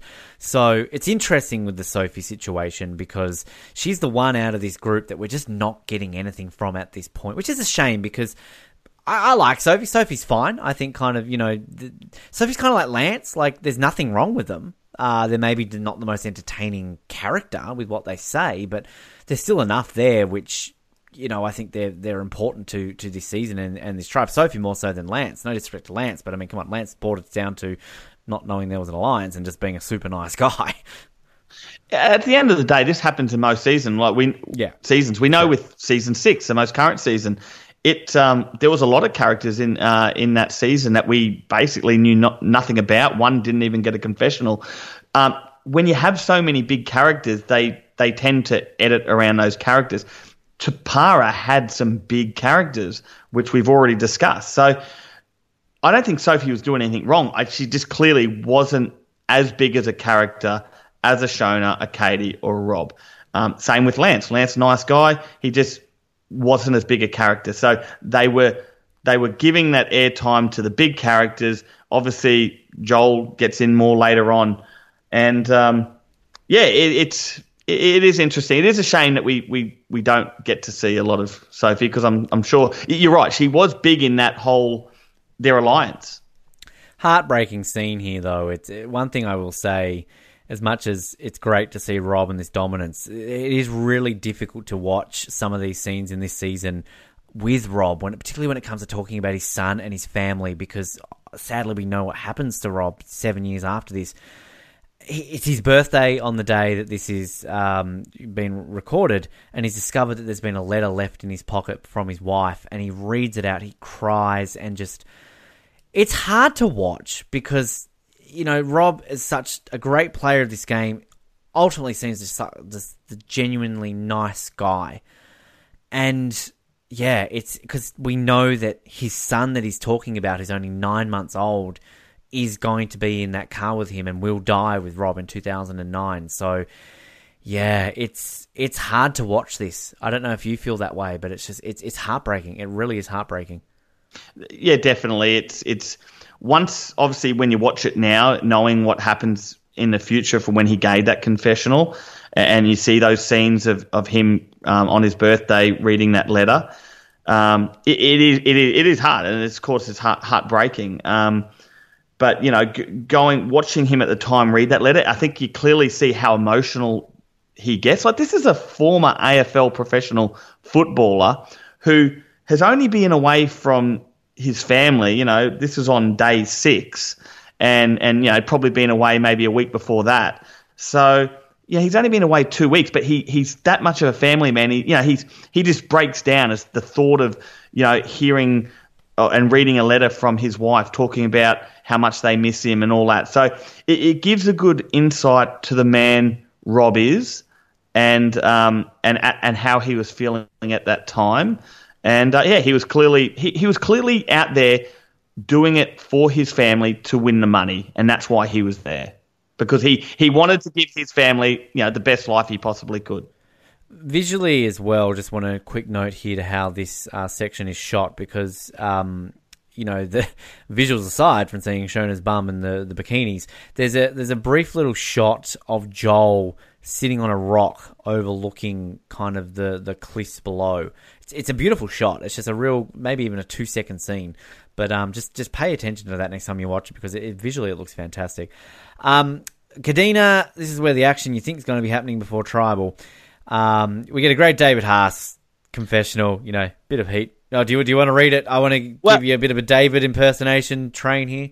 There's actually a couple here. He does two. He actually did one just prior to us seeing all the stuff on day 6 that we haven't covered, which I'm going to cover because it's brilliant. And then he does another one after all the Kadena stuff is Tapara stuff is shown. But just on a side note, one thing I picked up on, which I had never noticed before or wasn't aware of, the actual tribe flag. Did you ever notice it wasn't just a flag sort of, it was actually set up as like a wind, the way it was set up, it's an apparatus, like almost a stick to sort of almost like a golf stick, and then that you put in a hole and it shows you which way. And I had never picked up on that before until I think it's just before they go to the break, the ad break, and they show. I was like, I never had realised that. So I thought that was actually, just on a side note, that was actually quite brilliant. But getting back to my man, David Haas. So he does 2 great confessionals here.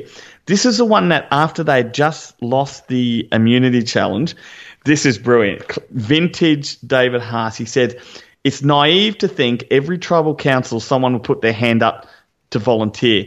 There's heat building up in this kitchen. He knows, he got away with the first one, Lucinda put her hand up and said go, but the niceness, he's done with everyone being nice, and he knows that it's all coming to end. Like, they've just lost their second immunity challenge, like the shit's now hitting the fan, and this game's going to start turning a little bit ugly. Then he does the next confession.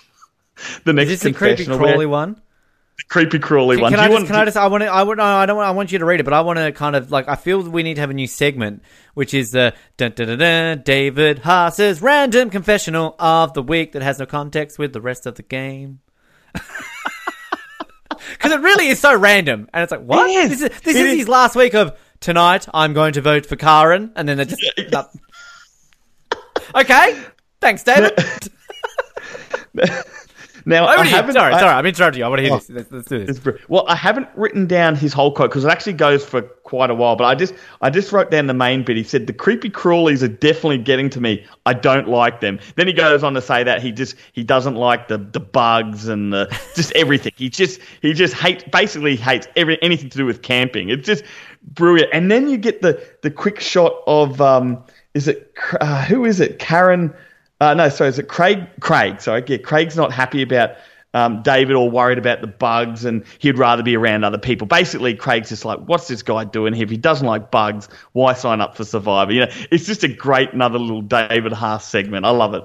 I really think he just needs to tie that into almost doing a bit of Anakin from Attack of the Clones. I don't like bugs. They're coarse and rough and irritating, and they get everywhere. It really is just he just has the most randomest confessionals that are just plugged in there, because if all of a sudden at Tribal, they're going, I'm going to vote someone out tonight because they don't like bugs. Okay, fair enough. But it's just, Dave's just don't like bugs and shit. But and it's funny because then, you see Craig saying, well, basically, if he's complaining about bugs, I'd rather be around other people than him. And then fast forward to the tribal council, and Craig votes for him. Says, "Oh, I don't even know why I'm doing this. I'm doing it." The whole thing is just it's gold. It's strange. It's different, but it's gold. And this is the thing, though, that when we're talking about it, it's tricky to work out who's going home, because we end up with 4 people get votes in this tribal council, do they not? Yep. So it's a unique one, but. Even kind of alluding to what you're just saying about Craig not knowing, I mean, we have Tim sort of questioning who's going home. Karen kind of does a little bit. Deb's kind of almost, they're all sort of questioning it. And I think this is just, again, going into inexperience of this season and the editing, because you can see what they're trying to do here. They're trying to kind of throw a little bit of wool over your eyes. We don't know who's going home. It's not something we don't see today. But at the end of the day, it's kind of clear that there are 4 people who are going to be voting for Tim. So because it's a fairly strong majority at the end, but it's very interesting. And I think what also makes it really interesting too is that let's take Craig out of the equation, because again, we're not going to get good Craig for a few episodes yet. He's still a little bit naive. Deb is kind of just being super nice. We love Deb. Naomi just has, I think, one confessional where she's just like, I'm not ready to go home. The one here that's actually, and Sylvan, come on, he has no clue. He literally says, I have no clue who I'm going to vote. I'll figure it out later. Who else is going to say that? But Karen's the really interesting one here. Karen, I feel, is 2 episodes in on this rewatch. I'm really starting to actually appreciate what she's doing, because she's got some great stuff that she's talking about here, about how, she's really talking about the youngest, fittest people going forward, the mongrel's going to come out of me, and just little things like that, which I feel, of all these people that we're praising and all these people that get credit for, Karen, I think, gets lost in this, and that's through me, that's through everyone who's even defending this season. And Karen's got some fight about her. She's even, yes, I said, she's got some mongrel about her. And I'm going to go out on a limb here and say that that's who Lucinda was talking about last week. Karen's the one who's kind of keeping her cards close to her chest. And she's the one who's, I reckon, kind of been the influencer in this boat, because no one else seems to be pushing for Tim. But Karen's the one who is here at the end of the day. So, yeah, props to Karen here. Yeah, definitely. We see Karen wants Tim gone, and she admits it, that she wants to keep the youngest and the fittest there. So she's fully aware that she's in one of the group. She's in a group of the 20-year-olds, and that's how she wants it. So she's not even trying to hide the fact. She's clear on episode 2. She wants the youngest, the fittest. That's what she wants. So she wants Tim gone. Deborah and Tim actually do a little confessional where they're talking about Karen and that they don't really know what she can provide, and they're thinking about voting for her. So, and we already know that David in the first episode wanted Karen gone as well. He sort of said, well, if I had to vote for someone, I'd get rid of Karen. So Karen must have been rubbing a few people the wrong way, but I think at the same time she knew that she wanted to be in that 20-year-old alliance. So she was playing the game smart. Not a lot really, I think, to discuss in the tribal. I do love this kind of look of them all sitting there wearing backpacks. I think the entire back row are wearing their backpacks. The one thing though, and we're on the car and train here, is when Lincoln brings up this whole idea of the $500,000. I love that line from Karen where she says something along the lines of like, oh yeah, when you really think about it, your eyes light up. Ka-ching! Like the way she kind of says that. It's very, Lightning McQueen. Ka-chow! Ka-chow! But then it's sort of, I think Lincoln kind of alludes to like, oh, it seems like you're thinking a little bit, in the head when it's going to be individual. And Karen's kind of got that idea of like, yeah, eventually it will be individual. Not yet, but it will be. So I really appreciate that. I also love, is it Deb who says, oh, it's Cadena Lotto tonight? Yeah, that is interesting, and Lincoln actually pushes her a bit more and sort of says, "Oh, so what? You don't know who you're going to vote for?" And then she's like, "Oh, I've got an idea," or something like that. So I like the fact that he does push her a bit more on it as well. Yeah, I completely agree. And this kind of, we said this in our very first episode when I talked up sort of Lincoln's background as a journalist. I feel helped him here, and it kind of did surprise me a little bit in our interview with him that he said a lot of these questions were scripted. But like you can definitely see he does have some follow-ups here. And I think it's important to really, praise that because, yeah, Jeff was doing it and Jeff is brilliant at it today and he sort of did it in the early days, but not to the extent of this. But I think that, I do mention a lot of around my issues with JLP is kind of, I think that a lot of his seem too forced, too scripted. And he does do some follow-ups every now and then, but to me, almost JLP just goes for the soundbite and a bit of comedy every now and then. Whereas this was genuine from Lincoln, and I think kind of when he says, like, oh, so this is going to be a conscious vote then tonight. And he kind of says before they go to vote, it means anyone will go tonight. Like, it's just kind of just a quick little follow-up that he has there. And, just slight little, I think a real props there to Lincoln. Yeah, I think Lincoln did do well, and this is no criticism of him because it's obviously the way they edited as well. But the tribal seemed very rushed. Like it was a great episode. We still had no idea quite who was going to be going home because half the episode had been about Jeff, but his tribe wasn't at tribal. We get there, we're sort of not sure really who's going to go, and then it's over within like 2 minutes. It feels like 2-3 minutes. It just felt rushed, and that was a disappointing bit, I guess, about this episode. Is it was such a good episode, great for character building, and then we get to the tribal, and it's sort of over before we even realise. Yeah, and I think we touched on that, didn't we, in the first one, that it definitely... This is one of the negatives on the editing, because you're absolutely right. It feels very rushed. Kind of as soon as he's voted out, he's gone and they're straight into the, next time on Australian Survivor. Like, there's none of that kind of, closing out music and everything like that. So, yeah, definitely. And this isn't going to go away. This is how this season is. Like, it's going to be rushed the whole time. But eventually we get the vote. I do love the, Dave just got it in for Karen. Tonight I'm voting for Karen. Well, he wanted to write her name down in the first episode, so he finally got to do it in this episode. Craig, again, like this, it's so tricky with Craig right now, because again, this guy is going to be amazing in about 3 or 4 episodes' time, but right now, I have no idea why I'm doing this. Like, he just doesn't have a clue, Craig. Sylvan, I hate to do this, but I'm voting for the family man, Tim. Okay, Sylvan. And Sylvan is a sluttle. Whoa, that was the word I was looking for. Let me rephrase that, Ben. A subtle star of Tribal Council here, because he's almost the Eliza Orlins of facial expressions here, because he's just watch Sylvan. He's kind of got a bit of an eye roll, a bit of a boredness about him. He just looks like he would be rather anywhere else but Tribal. I've taken some screenshots of him. I'm going to share it during the week. But this man just, he's in the wrong place. Ultimately, the vote is sadly for Tim. He gets 4 votes. So Naomi, Karen, Sylvan, and Deb all vote for Tim. Craig votes for David. David votes for Karen, and Tim votes for Deb. So it's interesting that we've got a real sort of split here. And this is the biggest split in the entire season. This is the only time this season we have more than 3 people voted for. I believe this would have been broken since, I'm sure, in the Channel 10 versions have had more than 4 people voted for. But yeah, it's sad. Tim goes, and his closing words. I do actually like his closing words when he's kind of like, I think they're going to find it extremely difficult for him, from moving on and everything. And it's a shame. I feel like, kind of our closing thoughts here on Tim, because I think we've talked him up this episode and last week. It's sort of, from what we get, he just seems like a genuinely nice guy, a bit of a, classic Aussie bloke. Like last week around the bondage, sort of joking here, but even here, sort of just taking a step back and not trying to rub people the wrong way, and loves his solo and kind of the dad figure, and just...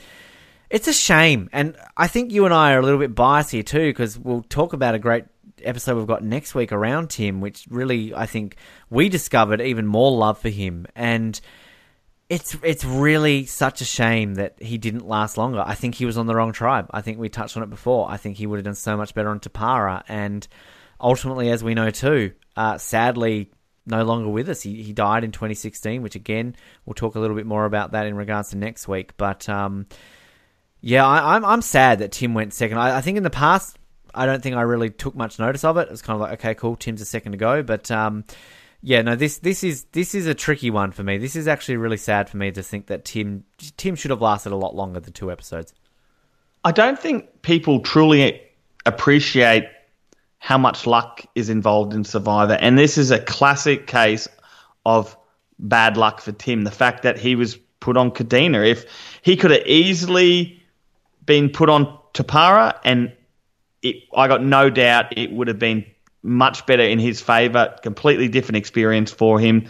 Unfortunately, he gets put on a tribe with 5 20-year-olds, and they keep losing, and he's second out. Like, there is so much luck, and that is Survivor. And if people don't think luck's got a lot to do with it, I have to disagree with them, because this is, once again, a classic case that Tim was just unlucky. And it is sad, especially now, the fact that, he did pass away in 2016, and we're going back and watching. We really only see little snippets of him, don't we? And a few little confessionals. We don't really, we get a bit of an understanding of the type of personality he was, but we don't get an understanding of what type of Survivor player he was, and we'll probably never know how good he could have been. But I'm glad that at least we get an understanding of his personality, and that in the end he was probably one of the most likable players in the whole cast. Just a couple of things on Tim. Just I feel kind of it's important to eulogise a player when they're voted out of the game. And obviously sometimes we'll do this with an interview with them the following week and all that sort of stuff. But just according to the official Survivor guide, here's some interesting facts. He had a pet called Matt the cat at time of playing. His luxury item was a family photo. What pisses him off? He doesn't like sloppiness. That's fair enough. He's a contract painter going into this. Actually born in London, but resided in New South Wales, of course. And favourite actor was Russell Crowe. Favourite actress Julia Roberts. His favourite snack food, hot chips. Sadly, his favourite non-alcoholic beverage was not Solo, it was Coke. Let's be honest, we know he's wrong. The best non-alcoholic beverage is a crisp can of icy cold Solo. So, there you go. Tim Duggan, one of the more underrated players in the history of Australian Survivor. And where would we compare him to second boots? I mean, God, that's we all remember the first, but you're in that exclusive club, Mr. Dyson. But gosh, can we remember the second boots off the top of our head? Well, of course, Russell Hams was the second boot from my season, but that's a bit different. Obviously, we can't compare Russell to Tim, but I don't know. It's an interesting one, and I think probably these days the second boot would get more airtime, and you'd probably get a bit more understanding of the way they're actually playing the game. So, like I said, I don't think we'll never know what type of Survivor player Tim was, but we definitely know that very likable and genuine guy. I know I was a bit of a second boot advocate on Survivor Oz back in the day. So, I mean, if we quickly just go over this. So, Tim, we know he's better than a certain second boot next season. Ben. Oh, God. That episode is going to be fun talking about him. Of course, Bianca. Bianca was Bianca. Yep. One of the most idiotic votes in the history of any Survivor that she went home. Oh, God, that is going to be a fun episode to cover. Adam? I'm actually catching up with Bianca next week. So I don't think Bianca did anything wrong. I think that the tribe for voting her out was the one who did the wrong. So I agree. Yeah. I agree. Just one of the most idiotic things I've ever seen. Adam, I liked Adam in season 4. As you said, Russell and our most recent second boot, Laura. So, I mean, look, Tim, I would have to say, if I had to rank them, he's probably going to come out very close to the top there. I'm a Russell fanboy, but it's hard to defend Russell in Australian Survivor. So, yeah. Well, I don't think Tim did anything wrong. And I think that's, at the end of the day, I don't think he did nothing wrong. It was once again the case that it was his age. I think even he would have known that fact that he got unlucky, wrong tribe, he was the wrong age, and the fact that they lost 2 in a row. Like if they had won a couple in a row, things would have been different. And maybe if they lost, if it was a complete other way around, he would have made it at least to day 30 and beyond. So, as we know, Lance made it to day 30 because it was his second tribal that he had been to. So, it was just unlucky for Tim, and I mean, we're definitely going to rate him. We'll have to do definitely do a full rating soon. We will, yeah. Don't one thing I want to say too, Ben. Network, I don't even know. Sorry, yeah. Go ahead. One thing I want to say too, just getting just like with this episode, right at the end, Lincoln, he says a line that I absolutely love, and there's so much relevance to it later on. He tells the remaining tribe mates that the next immunity challenge is vital for him, and of course, he didn't know what was going to happen, over the next 30 days. But was he spot on or what? How vital was it? Because they lost so many. He was spot on when he told them that.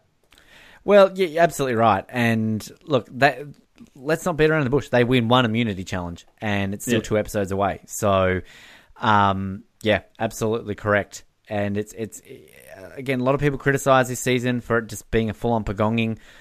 I'm not someone who is anti-pagonging. I think you just have this. It happens. This is just what happens sometimes. We did not have this every single season in US Survivor. People seem to have this revisionist history before tribe swaps that we just had pure dominance by one tribe all the time.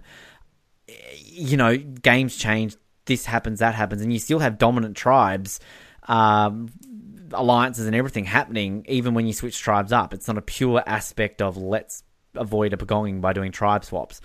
But and I think pagongings make for entertaining seasons because you get these underdog stories, and then even then you've got to really look. It adds an element to it when you've kind of got half a tribe having to battle, and they're the final 6 left in the game. Like, I don't know. I find that fascinating. So, anyway, that's a debate for another day. Next week on Survivor, we get the whole, tempers are simmering and the axe starts to fall, and we're going to learn a little bit around a bit of a faux pas here, maybe, from Kadena in voting out a man who is relevant when it comes to swinging the axe. But there we go. That is episode 2 of season 1 of Australian Survivor. And we've said it. This is a thoroughly entertaining episode, and I think it's a shame that episodes didn't turn back. Viewers didn't turn back into episode 2, because I think they missed out a lot here. They really did miss out on a lot here. Yeah, this was clearly a much better episode than episode 1. I mean, by 100%. This was a really great episode, and I said at the start of this podcast, it's a payoff for the people that stuck with it to episode 2, and I think if you would have stuck with it by episode 2, you're keen to see what's going to happen next. And next episode gets interesting as well. So it just keeps on getting better from here.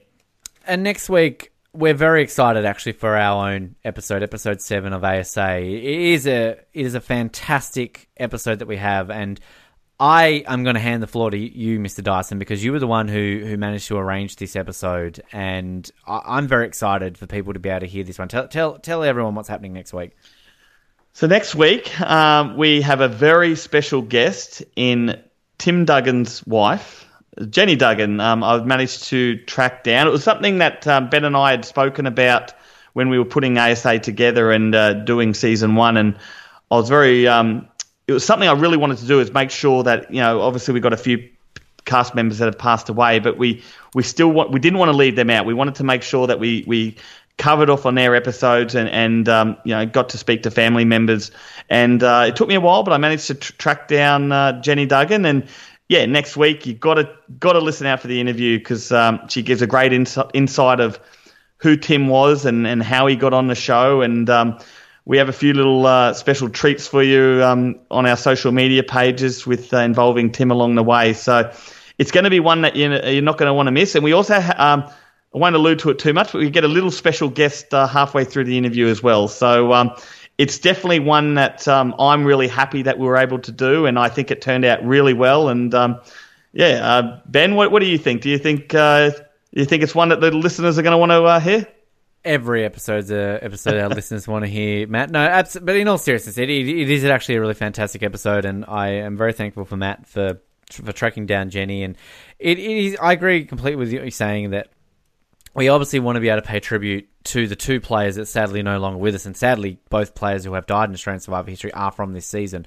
So and I think that we only found out that Tim had passed away a couple of years ago on the Oz Network when we had Lance on for the very first time, and it wasn't really well known. I don't think it had ever been publicised, and kind of even to that extent, we didn't know the full details around it. So we've had the privilege of being able to chat with Jenny, and a lot of Tim's family and friends have then been led to our page and our show and have shared some stories about Tim as well. So as you said, we will have a few special things being put out in the week. We will actually have Tim's full audition tape, which has been sent to us, which we are very, very grateful for, and it's a fantastic audition tape. So things like that we will have for you, and just kind of, a special week-long tribute to the man, because I think it's important, because I think that it's important to pay respect to these players who have played the game when they do leave us. I think kind of in the US version, I think we've had 6 now that have left us.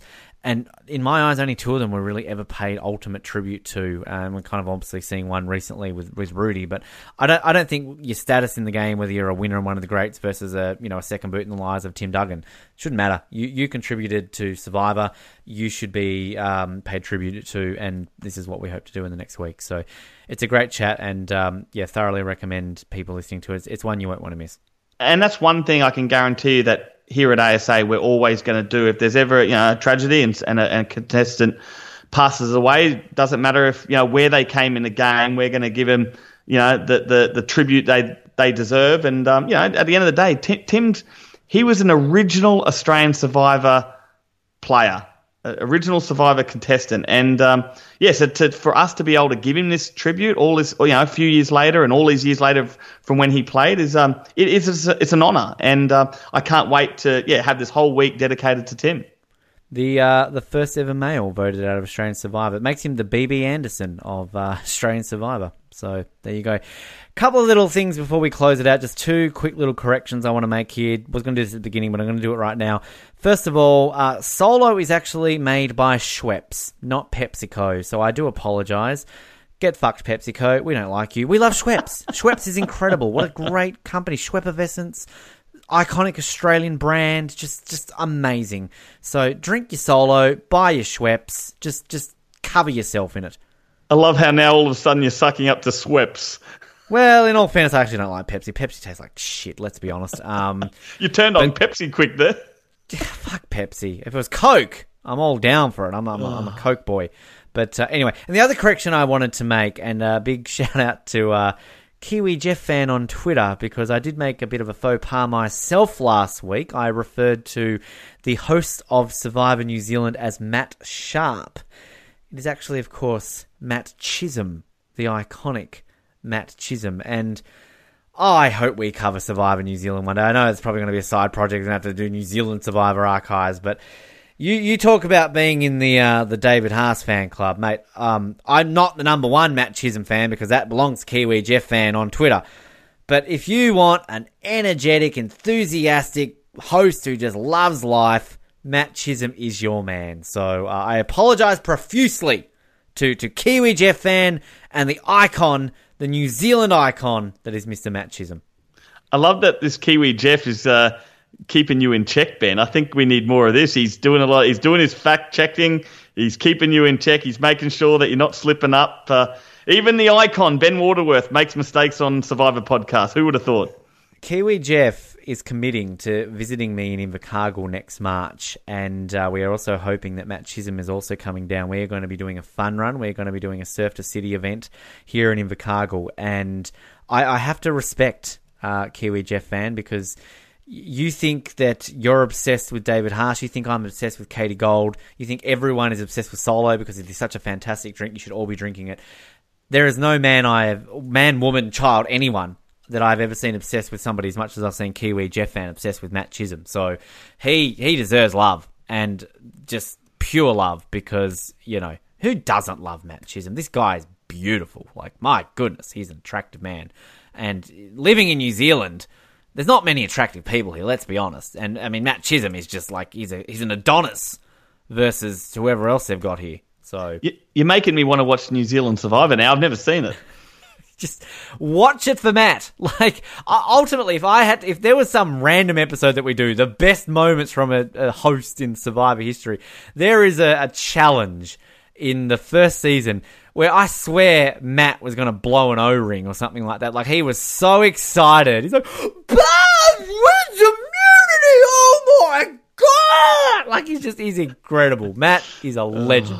Just absolute legend. If Jeff Probst retires, I want to see Matt Chisholm taken over as host. He's that bloody good. Thanks to Kiwi Jeff Fan and to everybody else too who has been listening.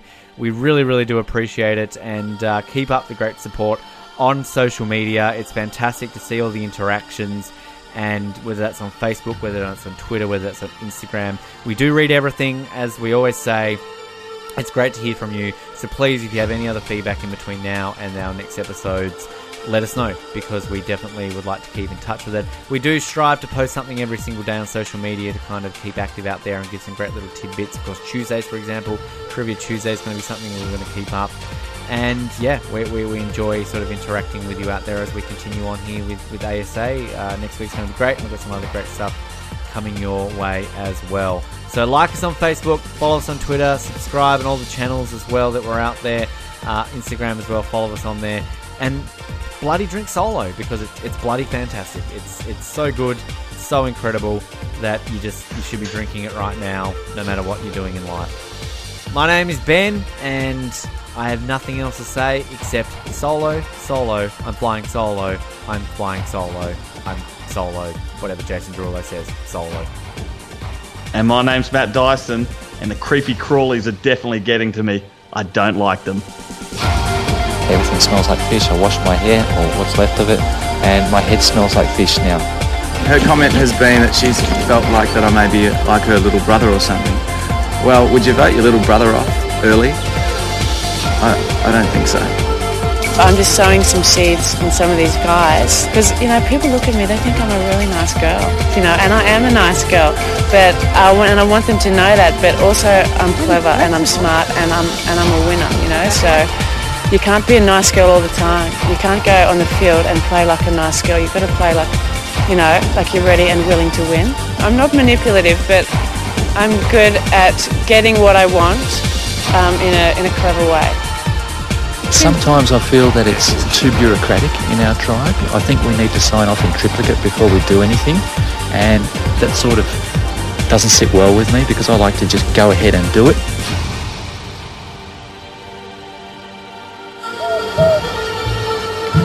What's worse, the cold or the snow? The snow. So, Jen, are you joining Survivor? Once maybe up to someone else's wife or someone younger than my daughter. We're all such a nice bunch. I'll probably be more comfortable where there is a bit of conflict because I'm not comfortable with too much niceness all the time. How did it get started? We used a mesh. It's starting to get funny. The creepy crawlies are definitely getting to me. Yeah, I don't like them. I tell the other guys, look, I don't like this. I don't like the spiders and the scorpions and the centipedes and the earwigs. I'm not a big fan of all this. When the going gets tough, they kind of light up in your eyes. Ka-ching! It's Cadena Lotto tonight. Anything goes. Tonight I'm voting for Karen.